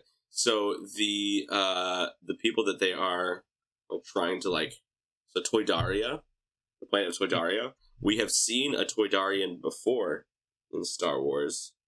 Yes. Watto from Star Wars Episodes 1 and 2, Anakin's slaveholder, is a Toydarian. Yes. All right. I gotta talk about this for a second, because first of all, this is the first time in canon we ever see Toydaria. Yeah. And I think, as far as I know, the first time we ever see any Toydarians other than Watto. I think so. Which it's hilarious to me that they get to Toydaria and they're like a kind, compassionate, peaceful people, and the king's like compassion and empathy is like one of the fundamental tenets of our society, of our people. And meanwhile, literally the only other Toydarian we've met is a slave owner. I'm a Toydarian. You Jedi mind tricks not to work on me, only money. That's a really good Watto impression. That was really good, actually. I've been practicing since 98, baby. Come on. Or 99? 99? Yeah, no, it did. I was like, no, it wasn't out in 98. I was ahead of my time. I, in kindergarten, was practicing that. That's how you're so good. I know. It's because you've had a head start. Yeah. It was actually my idea for that voice. That's why I'm so good at it. Oh, wow. Impressive. Okay, yeah. So, Toydarians are actually cool, nice people, and not all sleazy slave owners. Not only money. No, it won't. Oh, man. Anyway. Okay, so, where are we? Dooku. Got it. Great. Organa and Banks stress their humanitarian intentions in the matter, but Dodd points out that by agreeing to deliver supplies to Ryloth and the Republic troops, Toydaria, who had declared their strict neutrality in this war, would be taking sides and thus shatter their principles. After thorough consideration, Katunko officially denies the Republic the right to a base on Toydaria, but afterwards he secretly meets Organa and Binks and tells them that the humanitarian factor has actually gained his favor. He agrees to load Organa's ship with preliminary supply of provisions if Organa can keep the involvement of Toydaria a secret. Organa hits upon the plan to have Jar Jar distract Todd during a banquet, a task which the Gungan performs with extraordinary skill while Organa supervises the loading of relief supplies. This is a funny scene. It's a stupid scene. We gotta talk about it is dumb funny Star Wars at its finest. I like how this plot summary just like uses half a sentence to be like, oh yeah, Jar Jar does a thing and distracts them. But this is the most like out of left field baffling sequence. I love it. Very but much. It's just like Jar Jar, so they're sitting at this I had never seen this episode table. before. I'd never seen this episode before because like when I watched Clone Wars before, because there's like 100-some episodes of Clone Wars, and I was watching it. I just wanted to like power through, just watch the essential to the plot stuff of Clone Wars, like just cut out the filler. Which means you skip the Jar Jar episodes. Which means I skip most of the Jar Jar episodes, so I could like get through and like watch season 7 as it released, or like right after it released or something. So I skipped this. So watching this, I was like, "What in the actual hell am I watching right now?" Yeah. So they're added. So there's some Trade Federation people, and there's the Toydarians, and there's Jar Jar, and they're sitting at a floating dining table in the middle of this like multi-windowed glass tower thing, and so their ships are taking off in the background, and Jar Jar has to distract the Trade Federation people so they don't see the ships flying away. And so Jar Jar's idea... It's a very elaborate, hey, look over there. Yes. Don't look and this Jar way, Jar's look this solution, his idea is to get up onto the table, grab everybody's plates, dump off their food, and then do an elaborate juggle dance to create a sculpture out of plates and cups. And it's like I spend the first like 90% of that sequence just like what is he doing? What's his plan here? And then it comes, it's like, oh, that was kind of entertaining and cool. Yeah. Like, what? Okay. It's like if Jar Jar performed Be Our Guest. That's what Jar Jar's about. Yeah, it's like if Jar Jar performed Be Our Guest. It just like stacked all the plates and all this stuff. And Try the gray stuff. Yeah. It's delicious. Yeah. Yeah. That's so yeah. This is ideal Jar Jar here. It's him just being weird and doing silly things. Yeah. And dumb funny Star Wars. It's a fun sequence. It's very weird and out of left field, but that fits. That fits Jar Jar. Also, is Ahmed Best voicing Jar Jar, or is it not? Because like sometimes it sounded really good, but other times it was like, I don't like, it could just be he was rusty or. Mm-hmm. So I was looking at this, and I think I would need to look up like the IMDb information for this particular episode, but it looks like in the Clone Wars, according to Wikipedia, Ahmed Best voiced the character for some episodes of Star Wars: The Clone Wars, although B.J. Hughes is credited for a few episodes. So, yeah. Okay. Oh, and also Phil Lamar did some voicing of Jar Jar as well. So I feel like in this one it did sound like Ahmed Best. It sounded like Jar Jar to me. So I would guess that this was him in this episode. But then a couple scenes didn't sound like Jar Jar. Yeah. Which was, I don't know. So I second guessed. Yeah, so. It was classic Jar Jar, though. Have you heard, like, the story of, like, what happens to Jar Jar after, like, the prequel trilogy? I think he like becomes a clown or something, right? Yeah, so basically what happens is, like, after the rise of the Empire, everyone kind of realizes that it's Jar Jar's fault that, like, Palpatine rose to power. No. And he, like, kind of, like, becomes a social exile and just, like, lives. He's, like, homeless on the streets of Coruscant, performing, like doing, like, clown routines to make kids laugh and to, like, beg for food, and like that's like what like canonically that's what happens to Jar Jar after episode 3, like in the Empire era. Incredibly depressing. It's super sad. But like I need to now I need to know what happens to Jar Jar post like is he still alive post Return of the Jedi? I don't know. And if so, is he doing all right? I think I think that's the only like mention we ever hear of Jar Jar, and I don't remember what it was from, like, or like where. Yeah, you know what? I'm calling it now.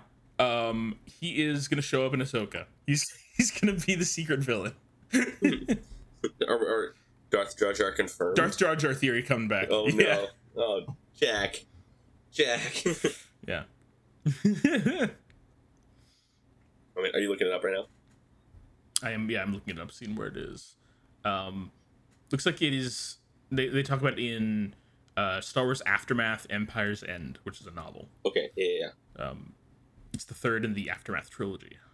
So. Got it. Yeah, because I saw like someone like bought the book and like took pictures and uploaded it to like Reddit or something, and that's where I saw it. Yeah. It's like those okay, scenes that's of Jar Jar. Cool. And it's just like it's kind of like once you like reckon with the fact that like Jar Jar's a homeless clown, it becomes like it's like a heartwarming scene in the end. But like it's you have to kind of like I was like, oh, this is really sad. What happened to Jar Jar? Yeah, that's amazing. Anyway, man, I feel bad for Jar Jar now. Yeah. Yeah. Well, anyway, let's move on. anyway, Jar Jar stacks some plates, and they get the stuff out. That's kind of it. Yay! But yeah, so where are we? Meanwhile, the situation in Ryloth is growing more desperate by the hour, and is that where I was? I think. Yep, yeah, that's where I was. Yeah. Meanwhile, the situation on Ryloth is growing more desperate by the hour, and the Republic and Twi'lek troops are forced to retreat to a safe position. Syndulla announces that its people cannot fight any longer, voicing doubts that the Republic will ever aid them. To cover their escape, Master Di, I don't know, uses a gunship loaded with explosives. Master Di uses a gunship loaded with explosives to cut off a mountain pass leading to their position, forcing the droids down another way, where they can be more easily held off. The droids arrive soon and overrun the remaining clone troopers, but just after Captain Keeley is gunned down and Di is heavily wounded, he receives word that a load of supplies is on its way, and he dies content with the knowledge that the Twi'leks will survive. The supplies are dropped in front of Syndulla's convoy, raising cheers and renewing hope. As Organa and Binks are All right. What? Hold on. Yeah. I get... It's such an intense scene, but like out of nowhere, like it doesn't need to be intense, but it was. And okay, but what I need to talk about is the fact that this episode introduces a character named Jedi Master Di, and he dies in the episode he's introduced. Oh my goodness, he does! What the heck? It had been forever since I've seen this episode, and I was like, so I couldn't remember like if he comes back, but I was like, I don't think this Jedi ever comes back.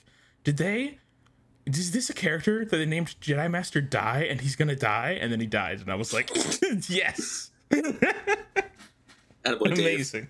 Dave. Attaboy Dave. Way to go. Thank you. Thank you, Dave Filoni. Thank you, Dave. Thank you. Very on the nose. Very Star Wars. Appreciate it. Yes. Yep. Anyway, yeah. So we like see he dies, and then we just kind of like hear on the comlink clones saying like, supplies are on their way. You guys are gonna be fine. And then, but like he's dead. It's just like, well, I think it happens the other way around. Like he hears like that the supplies are on their way, and then he like dies. So he knows before he dies. Like, okay. Yes, we did it. But still, we saved them. Still, yeah, it was a noble death. Yeah, but yeah, he died because he was nominative determinism. Yeah. Couple thoughts on Jedi Master Di. Number one, was he the same species of alien as like the pirates from Mando season 3? I think so. Yeah. I at least that's what I was guessing. Yeah. That's what he looks like. Let me look real quick. And then second thing, which you might find when you look this up, is I noticed his robes were ornate. They had designs on them. The only time that Jedi Masters have designs on their robes is if they have a specific special role at the Jedi Temple. Like, because Jocasta Nu, she has ornate robes because she's the Right. keeper of the archives. Jedi Master Kelleran Beck is in charge of training younglings at the Jedi Temple, and he has ornate Afrofuturistic designs on his robe, as we learned when we talked about that way back when. But yeah, so I'm curious. Yeah. Since you're looking at So I'm looking at his page. First of all, he is a Nikto, which it does not look like that's the same species as the pirates. It's a different. Okay. Different species of random forms on their there are face. some there are some like it's like the biker gang in the Book of Boba Fett. I think some of them are this species. Okay. So yeah, that's something. But other thing, under the behind the scenes section on his Wikipedia article, so his full name is Ima Gun Dai. No. And no. Wikipedia says his name, pronounced like I'm a gun die, foreshadows his death in the episode. Are you? It goes deeper. Jack! Oh, incredible. Oh, I feel so bad for him, but also, you know what? He was a cool Jedi while he was around. He got a cool moment. This is as on the nose as Darth Tyrannus, Darth Sidious, Darth Vader, which is German for father. Like, yeah, it's as on the nose. Also, I learned something fun this weekend. So there's I heard this in a talk at this like youth conference thing that I went to this weekend, but it was actually a talk given by a guy who graduated from my high school. That's fun. I didn't expect to see a Jesuit grad at this thing, but Jesuit class of 2010 represent. Way to go, Tanner.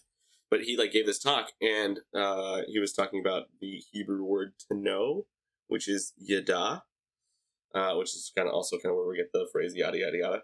But like you know yada yada yada. But also yada can also mean kind of like all knowing, which is where George Lucas got the name Yoda. For Jedi.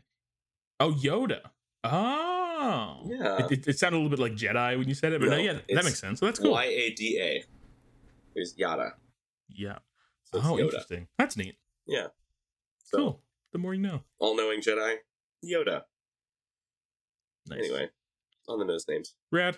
But we don't know. All-knowing, except that we didn't know that Palpatine was. Do we know that what was Ima gonna die? Was he the Jedi like Temple Morgue or something, or what was like? Why does he have more? It doesn't robes? Say anything. It doesn't say anything about like his robes or why he was. Yeah, literally all of the information we have about him is from this episode. Okay. And it looks like he's mentioned once in a Rebels episode. Like Chomps and Doodle mentions him.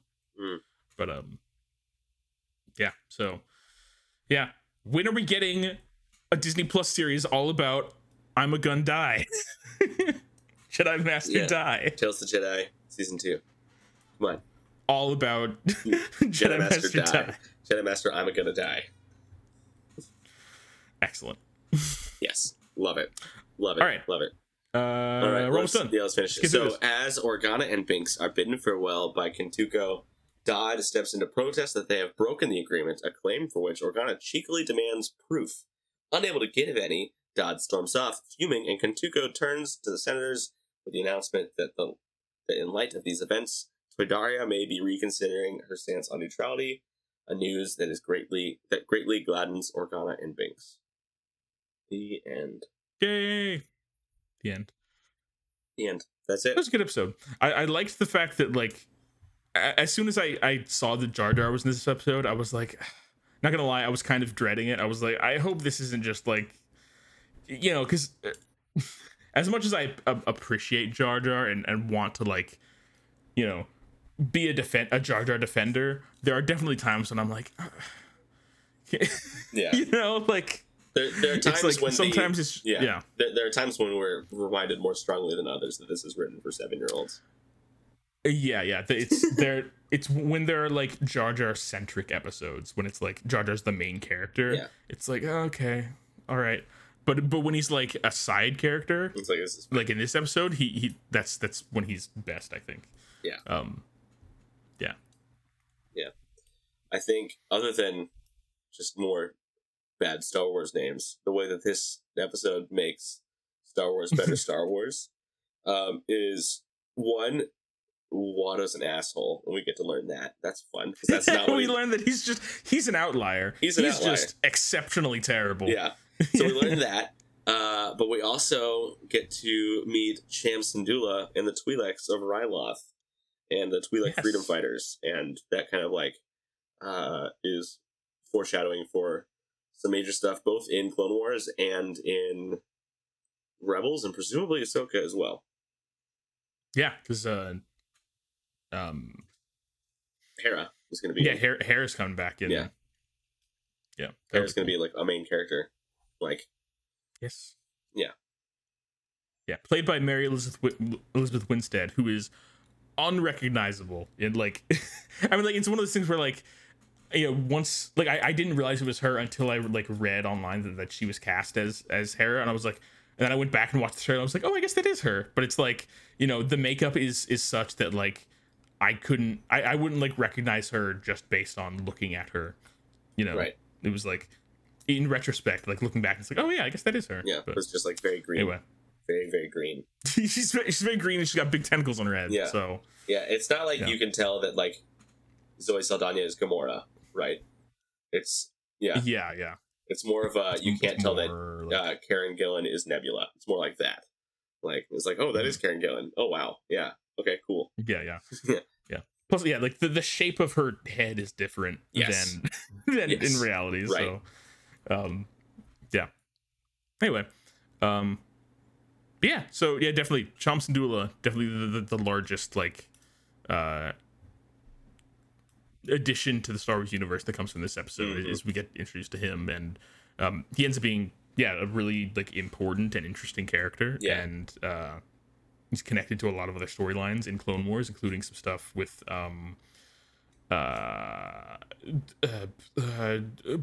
what's his name? I can't remember. Oh, what is that? Rogue One man. Why can't I remember his name? Oh, Saw Gerrera. Saw Gerrera. Yeah. I don't know why I couldn't remember Saw Gerrera's name. Lies. Too many Star Wars names. Every day more lies. Lies. Lies. Deception. Anyway, oh man, I can't wait until we watch Rogue One. Anyway, we've got a long ways to go to get there, but I am, yes. So, yeah. Rogue One is going to be the very last prequel era thing we watch. Rogue One is the end of the prequel era. Yeah, I guess so. Basically, because it is an immediate prequel to New Hope. Like, I guess literally speaking, if we say prequel era means anything prequel to the first Star Wars, then yes, this is the final prequel. It is the only thing that could be like nothing else can be the final prequel unless there's somehow like a 10-minute story that's stretched out into a feature-length film, and the 10 minutes between the Tantive 4 escaping and then getting caught again by Vader.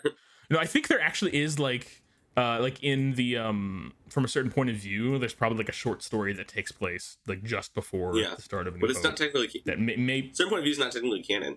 So it isn't? I don't think so. I thought it was. I don't know. I thought it was. Well, anyway, I thought it was like similar like to Star Wars What Visions, If, sort of like a Visions kind of thing. Oh yeah, sure. Yeah, maybe. I don't know. That's what I assumed it was. If it is actually canon, then maybe I should finish reading it. But it's canon in my heart. Okay. I should read it. Have you not read it? Anyway, I've not. It's been on my to-read list for forever. You bought me my copy that I've read a third of. I did. I forgot about that. Yeah. Yeah. So. All right. We got to talk about our. Let's see. Do we have a favorite part? What's your favorite part of this episode, Sam? I mean, I've got mine. Oh man, then you go first. I'm thinking. I mean, it's got to be Jar Jar's interpretive dance sculpture sequence. His plate juggling. It's like, that whole thing is just baffling and incredible. Yeah. I mean, that's definitely the most memorable scene in the entire episode. From all of Star Wars, From all of Star Wars, yeah. More than Duel of Fates, Battle of Heroes.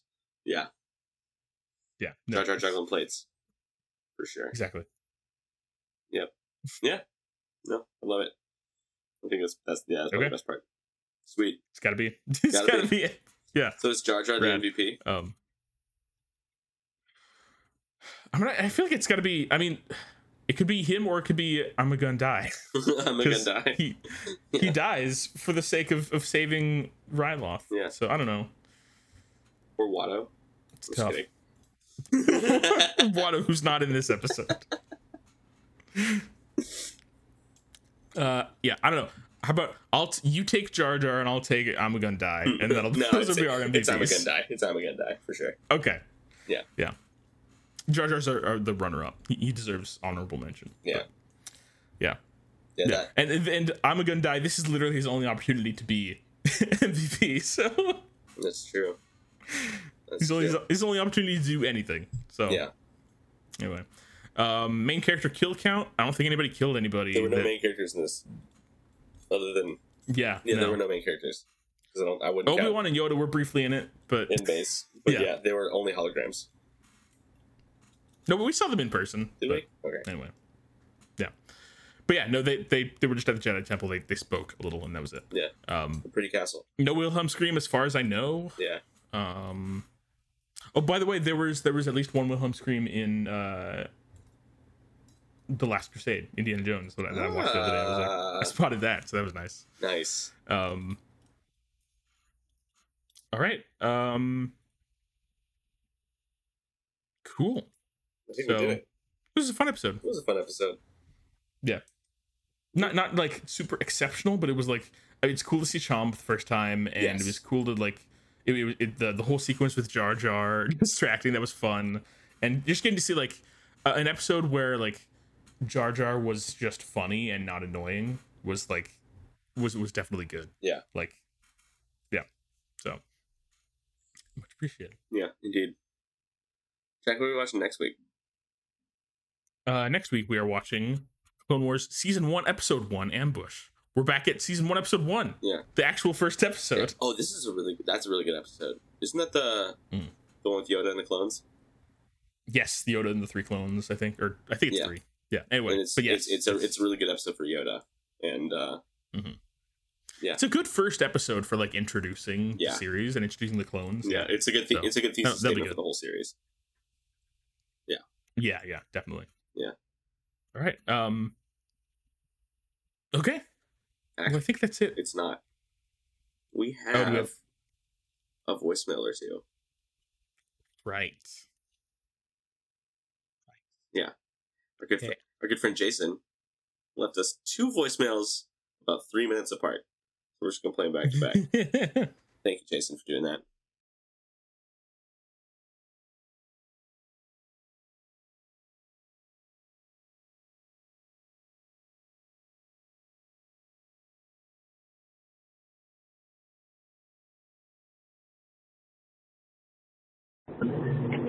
One, Hoover Sam, I love the voicemail edition. 2, this is mainly for Count Jacula over here. Jacula? The reason why you want to keep giving props to Rex is because, in Latin, Rex means king. So Rex is literally the king of, not literally the king of Star Wars, but, pretty big deal. So it fits. I think he's literally the king. I would say, yeah, I think he's literally the king. I agree with the sentiment. Yeah, Rex is king in my heart. Yeah, Count Jacula. That's me, Count Jacula. Yeah, and I'm apparently Hoover Sam. So the Hoover Dam. Hoover Sam. I like your nickname better. Yours is more fun. Yours rolls off the tongue. I like mine, but yours rolls off the tongue way easier. Yeah, but Hoover Sam. I feel like I'm a vacuum cleaner. Anyway, let's listen to the other half. Hoover Sam. Let's do the other half of the voice. All right, here we go. This is actually a question unrelated to a specific episode, but something overall within Star Wars.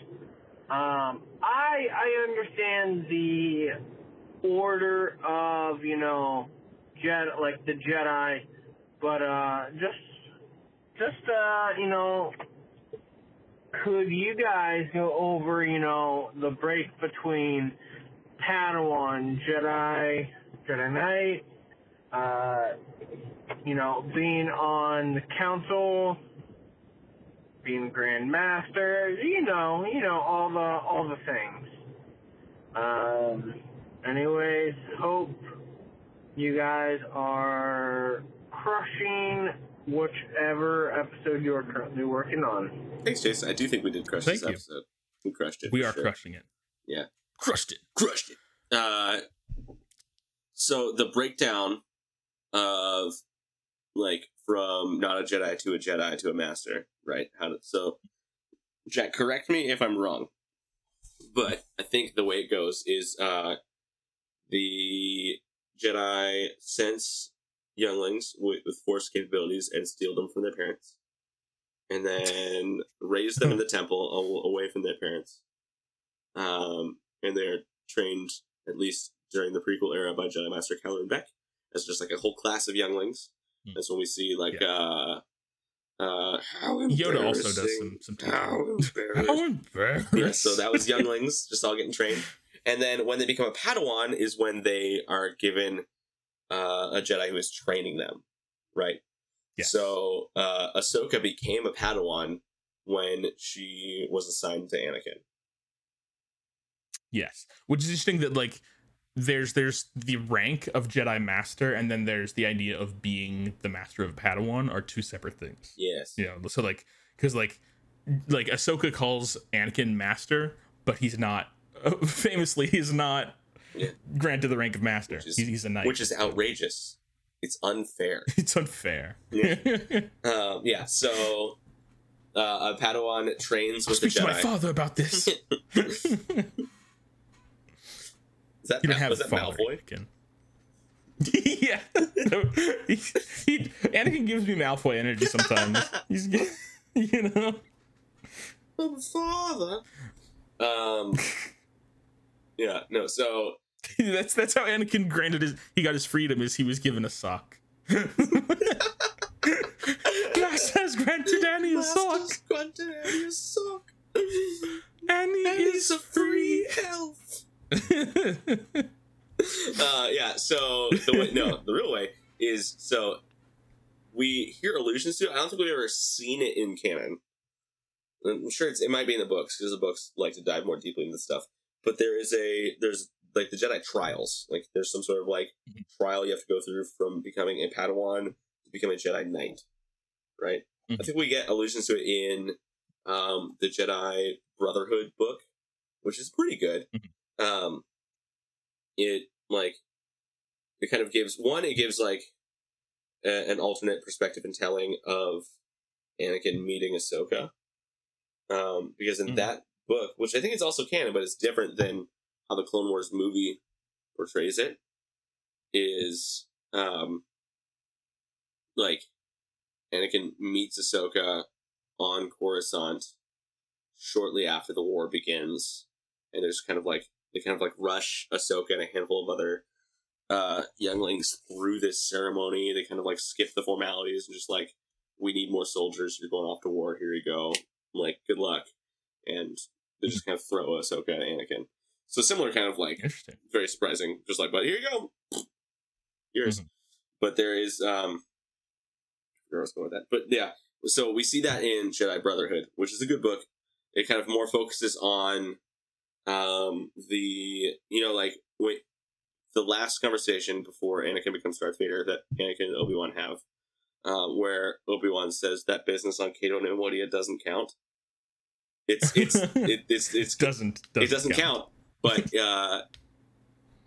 that book is the business on Cato Neimoidia. Like that's the story. That's what they should have called the book. Yeah, the business on Cato Neimoidia, which does in fact count. Yeah, so that's that story. So anyway, excellent. Yeah, but we don't see any in any of the books I've read of the Jedi trials themselves to become a Jedi Knight, right?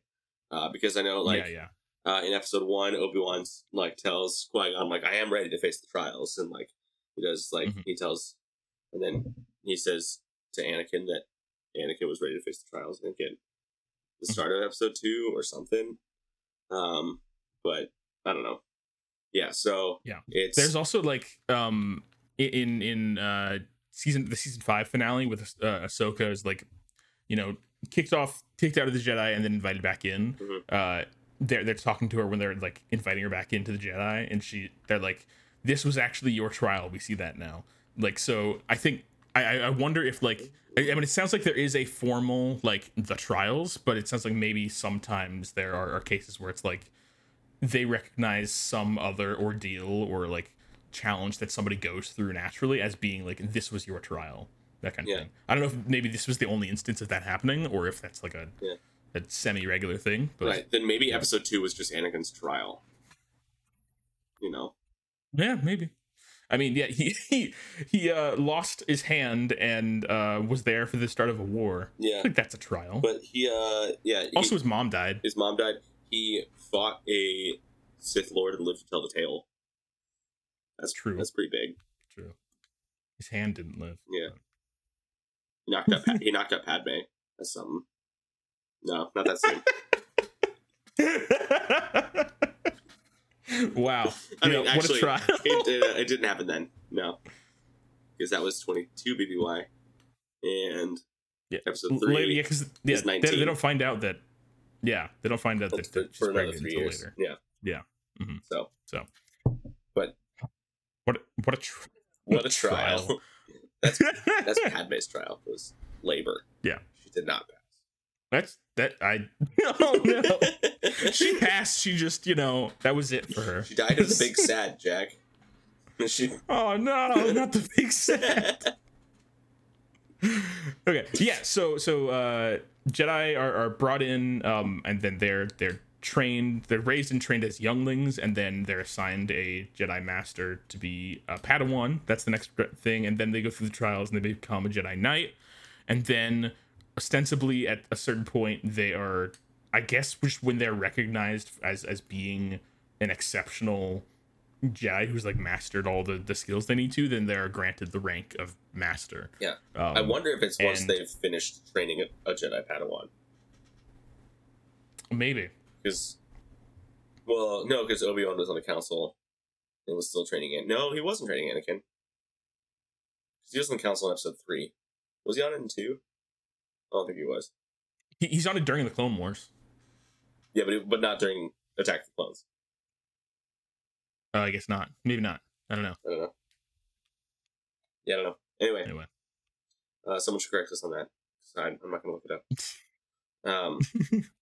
Yeah, so that's that. Yeah, so you become a master maybe once you finish training a Jedi, or you are put on the council. Unless you're Anakin. Unless you're Anakin, because they just wanted to be an asshole to Anakin. Yeah. I mean, no. It's outrageous. It's unfair. Yeah. No. My father will hear about this. My father will hear about this. Oh, my father. No. Yeah.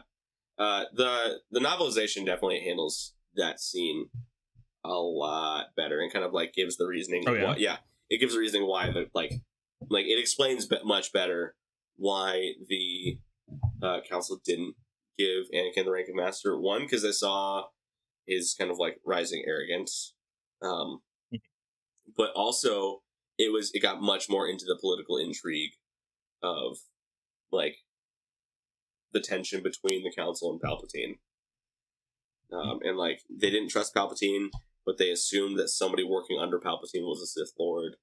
But they it didn't even cross the radar that like Palpatine could be the Sith Lord until like Anakin told Mace that it was old Sheev. So old Sheev, good old Sheev, Sheev Palpy Palps. Yeah. So I don't know. That's all I got. Good question, Jason. Thank you. Yeah, thanks again for calling, Jason. It's always great to have you as our most frequent voicemailer and basically like the most frequent guest on our show, for sure, despite not being an actual guest. Yeah, which you should come around sometime. Yeah, which I mean, we did ask you a couple episodes ago to be like to tell us which episode you want to be on, but that at the time of this recording, that episode is not released yet. So yeah, yeah. Come on, you'll find out eventually. Yeah, you'll find out later. I think it's the next one that's going to be released, which I think is episode 10, because we're recording 12 now, but 9 was just released over the weekend. So yeah, got a little behind on the edits. It's and all whatnot. good. Just we expected this for the summer, so travel and things. Yeah. Anyway, you know, the concept of therapy doesn't pay very well. I'll tell you that. Yeah. So true. So we had to dial back our editing schedule because they only paid us so much. We're grateful for your sponsorship, therapy, but credits will do fine. Credits will, if you would. No, they won't. All right. Well, thanks again for that voicemail. If you would like to join in the discussion, leave a voicemail for us at 512-850-6653, and we might feature your comments / questions / concerns / etc. on the podcast. We might. It's possible. It's possible. Only if we like you. Only if we like you. I mean, we haven't not played one yet. Well, I think there's a couple of Jasons that we didn't play, but he told us not to. And also, it's kind of just like like, Jason, I love you. Some of them were just kind of just rambly, just like, I think you just got excited and called as soon as you finished. I didn't have anything to say. You're just like, this is great, love you guys. I'm like, cool. Not gonna put in the podcast, but I appreciate it. What? Appreciate the participation regardless. Yeah. Appreciate the enthusiasm. Yeah. Your enthusiasm is noted and appreciated. Yeah. But, all right. Yeah. I think that's it. All right. Well, yeah. Again, next time, join us when we will be talking about the Clone Wars Season 1, Episode 1, Ambush. Yeah. Great episode. And yeah. Yeah. Jack, I think this is the first episode in a long time that we didn't talk about Tears of the Kingdom. True. Wow. Yeah. End of an era. I've been taking a little break from Tears of the Kingdom for a bit. I finished the story and then I haven't played much of it for a bit. But I've got dozens of hours more of which I can play. Mm-hmm. It's just I'm gonna take a little break for a bit and play some other things because it could consume my life. Yeah. But yeah, I still haven't finished the story yet, but I think I just need to go I think it's just the final boss is all I'm waiting on. Yeah. So I've gotten all 5 stages. Do it. Yeah. Mm-hmm. I'm just trying to get more hearts containers. Yeah. Nice. Yeah. So that's that. Okay. I should hang up now. All right. Okay. Well, thanks for listening, everybody. It's been great. Yeah. See you next time. Goodbye now. Goodbye. Bye. Star Wars. All right, cut the chatter. Roger, Roger.